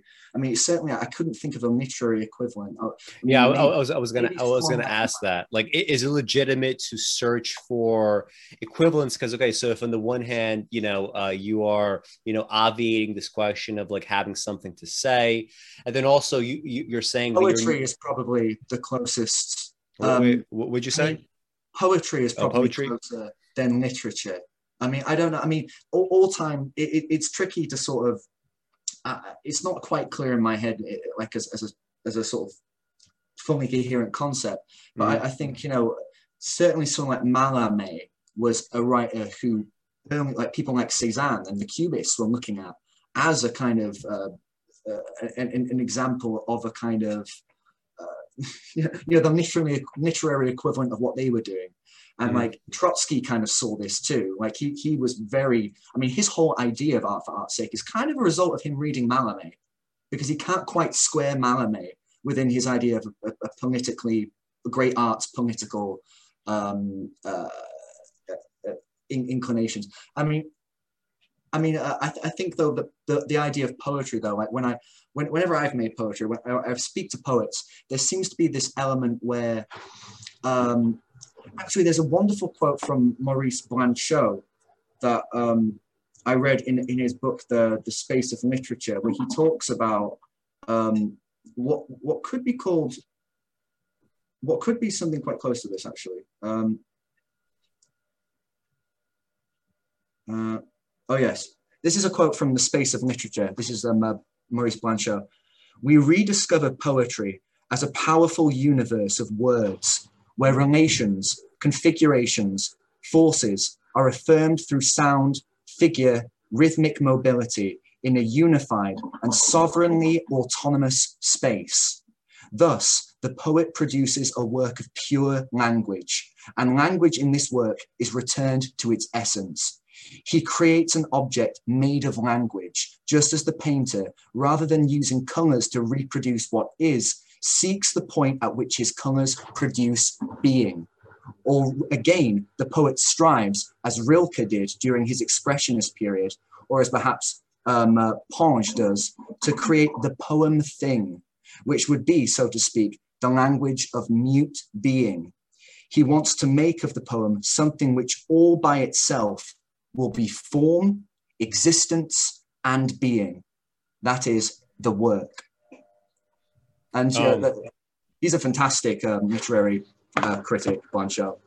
So just I guess that's a segue into this. Okay, so if in this system, it's not legitimate to say that you have that you're trying to say something in these drawings, maybe in some other ones, it'll be different. But specifically, what you put up on the channel, so just kind of like leading from there into the reason why I wanted to draw the kind of like poetry example, right, which you brought up, is so you also mentioned that along the way, right, as you're doing the drawings, you don't necessarily have a sense, or perhaps not an easy sense of what's right, what's wrong, does this line belong here, right? But as you're going through the drawings, right, you sometimes make comments like, oh, I really like this one. I like what I did here, or this part is Yeah. interesting, right? So there's something there's something going on there, at least in this kind of like purely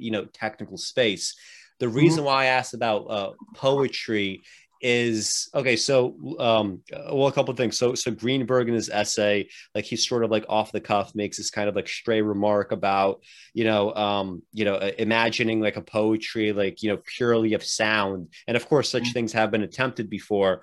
To me, that is a pretty illegitimate, partly for his own kind of concept of medium specificity, right? If you Yeah. have language available to you to denigrate words which have meaning to nothing but pure sound and how they sound in the brain or whatever, that is leaving way too much on the table, right, in terms of like the creation of poetry. It's like, why even write poetry? So but let's take that to another extreme, right? Forget, you could sort of isolate things by sound. Let's say you want to do something parallel to these kinds of abstract drawings. If I construct, a poem where it's just like a bunch of perhaps random images, some of them, sound, very pleasing to the ear, perhaps, and some of them, perhaps, I work very hard at to sort of like, make it, sonorous in some way, musical in some way. Mhm. And then ultimately, perhaps I rip out, some of the words, right, rearrange the letters, turn that into a collage with like some other printout that I'm doing, and mash them together. Would you consider that well, maybe not legitimate poetic expression, because who's to say what's legitimate in that kind of universe, but would you say that that is an advisable form of poetic expression? I think it depends on what the situations are for the success of the art. Really, I mean, in a way, kind of all these things, all that kind of like you could like say that art's striving for, are kind of fundamentally absurd. There is no such thing as an independent art or kind of an independent technology, really. But this at the same time. This idea of kind of it's a kind of an ideal. It's an idea of like art. You're opening up a parallel world with the art. You're Greenbergian kind of. As you know, like again, Greenberg kind of gives you all sorts of opportunities to misread him, and he like makes all sorts of errors later in his life. I mean, I don't consider myself a Greenbergian formalist. I mean, like he's like he's an interesting figure, and he's like a sort of a nexus point for all these different sort of culturally significant moments and themes in sort of modernism. I think I'm not interested in Greenbergian flatness. I'm not interested in necessarily in I'm not sure how color is part of the practice of the drawings anyway. So, the art, if you're going to define, if you're trying to define your art, you've got to try and define it on your own terms as well. And that's the sort of thing I'm trying to do as well, myself. Drawings are quite easy to produce, and, they're quite easy to store. And, they're not that expensive to make compared to paintings. I don't really have a proper kind of studio space to sort of turn out sort of massive paintings or all the funds to make those sort of things either. So it's this other thing where trying trying to sort of make sense of where sort of my practice would fit into Greenbergian form that would be tricky, because that's kind of a different world to me. But here in my world, kind of like making these drawings up here, I still feel that kind of what I'm doing connects in some way to kind of these artists I'm interested in and what they're doing. And I feel that in a weird way, kind of like I'm being like, one is drawn inexorably to a certain kind of point, kind of like there's all this sort of stuff in the past I'm interested in, but it's more like one's being drawn to the future. It's one thing after another. Continuity. The work is its own thing that sort of keeps it going. I used to kind of like I used to see art as a much more kind of way to sort of vent my emotions and what have you. But but I don't know. Like I don't know. I don't know if it's like about emotional experience or about subjectivity. I think it's just about kind of like the process being the content, and the work kind of leading to its own discoveries. And because all the time I've tried to take sort of certain projects in directions that I thought they make sense, or I'm upping the ante. No, the best stuff I see, because I've filed and stored it away, and I sort of like the best stuff is always the stuff that really kind of like comes all by itself, by surprise. It almost kind of emerges from the work itself, where kind of like you look at something you made a while ago and you go, oh, that's got something to it. Or you look at something and it's like shit, and you go, kind of, fuck this, you throw it away. Cezanne used to do this, actually. How do you have these kinds of boundaries, though? Like, again, like if you're going through some of these drawings, and like, what would be the boundaries there? It's changing all the time, it's a tricky thing. I think,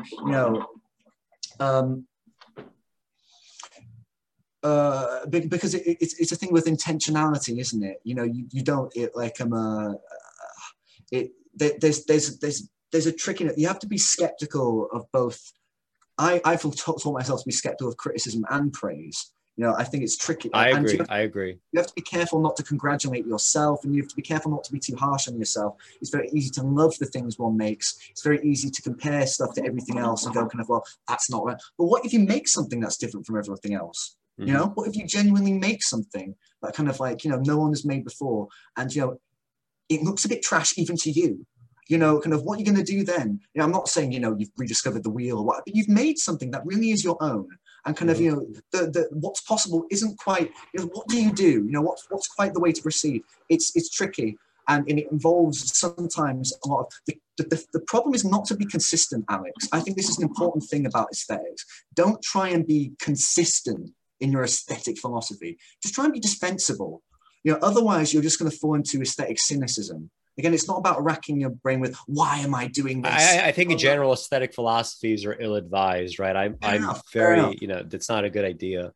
Fair enough. I think, I think my problem is I've got too much fucking aestheticism running through my fucking veins. But I think it really is kind of like, it's not about kind of, oh, what am I going to do?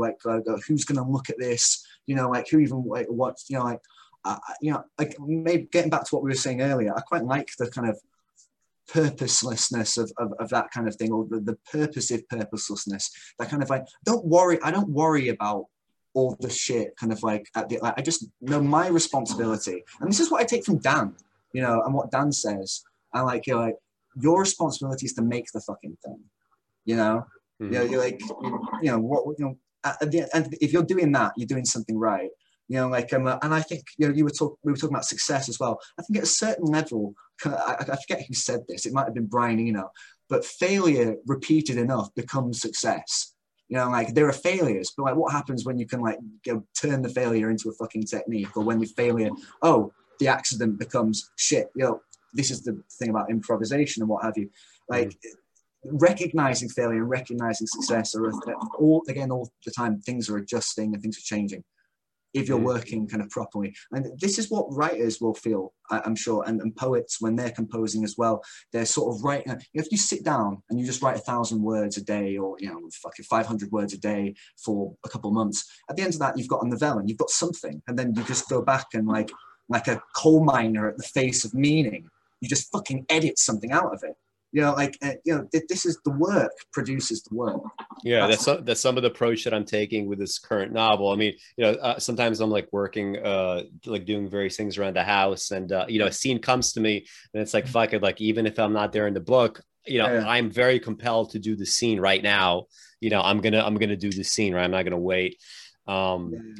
Anyway, like this was a very good. Perhaps it's a good place to close out. It's going to be, I think, 4 hours. Like it's going to be about 4 hours, I think, out even after a few edits. But we should do this again soon. I mean, this was a very nice freewheeling conversation, and also much less preparation than the conversations I usually do. I'm very perfectionistic in that way, and it takes me a long time. But this took me, by contrast, a lot less time to prep for. Okay, I think we got through it in one piece.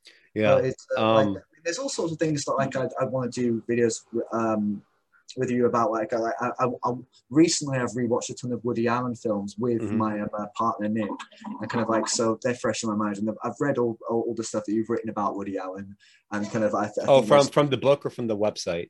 Well, from your website actually, and kind of like also this other thing where you got into exchange with some prick on a website, like Jonathan Rosenbaum. If you say you didn't know what you're talking about with like Woody Allen, it was just like, she's just like the funniest fucking thing I've ever fucking read. Like, so yeah, like if there's someone to talk to about Woody Allen, I definitely want to have a conversation with you about. Yeah, we could do that. In fact, like I mean, we already brought this up this time around. Maybe for the next conversation, my responsibility is I'm gonna watch Ali Eats the Soul. You watch After Hours, right? The Scorsese film. Yeah, I'll watch After Hours. Yeah, watch Ali Eats the Fear It's the Soul. That's a good film. Very good film. All right. And also, I mean, like, you know, whatever comes up in the interim, like maybe if I don't know, maybe if you come across something with NFTs that you find interesting, we could bring that up, like whatever, you know. I think it's nice to have like a little contrast to some of my highly kind of mechanized prepared, because that's really how my brain works much of the time, and having, you know, something that's like in the other direction is pretty good. Yeah, it's all the videos I ever do, like with people are like just on the pure manic energy in a way. It's terrible. That's a good thing. It's something I have to actually cultivate, right? It doesn't come to me naturally, but you know, whatever. Anyway, this was very nice. We're gonna stop. This was good. This was great. We'll do it again sometime. Yeah. Like, I'm sorry if the last 15 minutes I've had to turn my tumble dryer on, so that's been. Isn't it like 4 a.m. over there right now? Yeah, it's 3 a.m. in fact. Yeah, but it's like I had to turn on a tumble dryer because I've got a dry. I wouldn't hold anything against you. In fact, I'm shocked that you agreed to like talk at 11. I mean, I literally go to sleep at 11. I'm rather nocturnal at that respect at the moment. But yeah, thanks for talking, man. Like I'll talk to you soon. Yeah.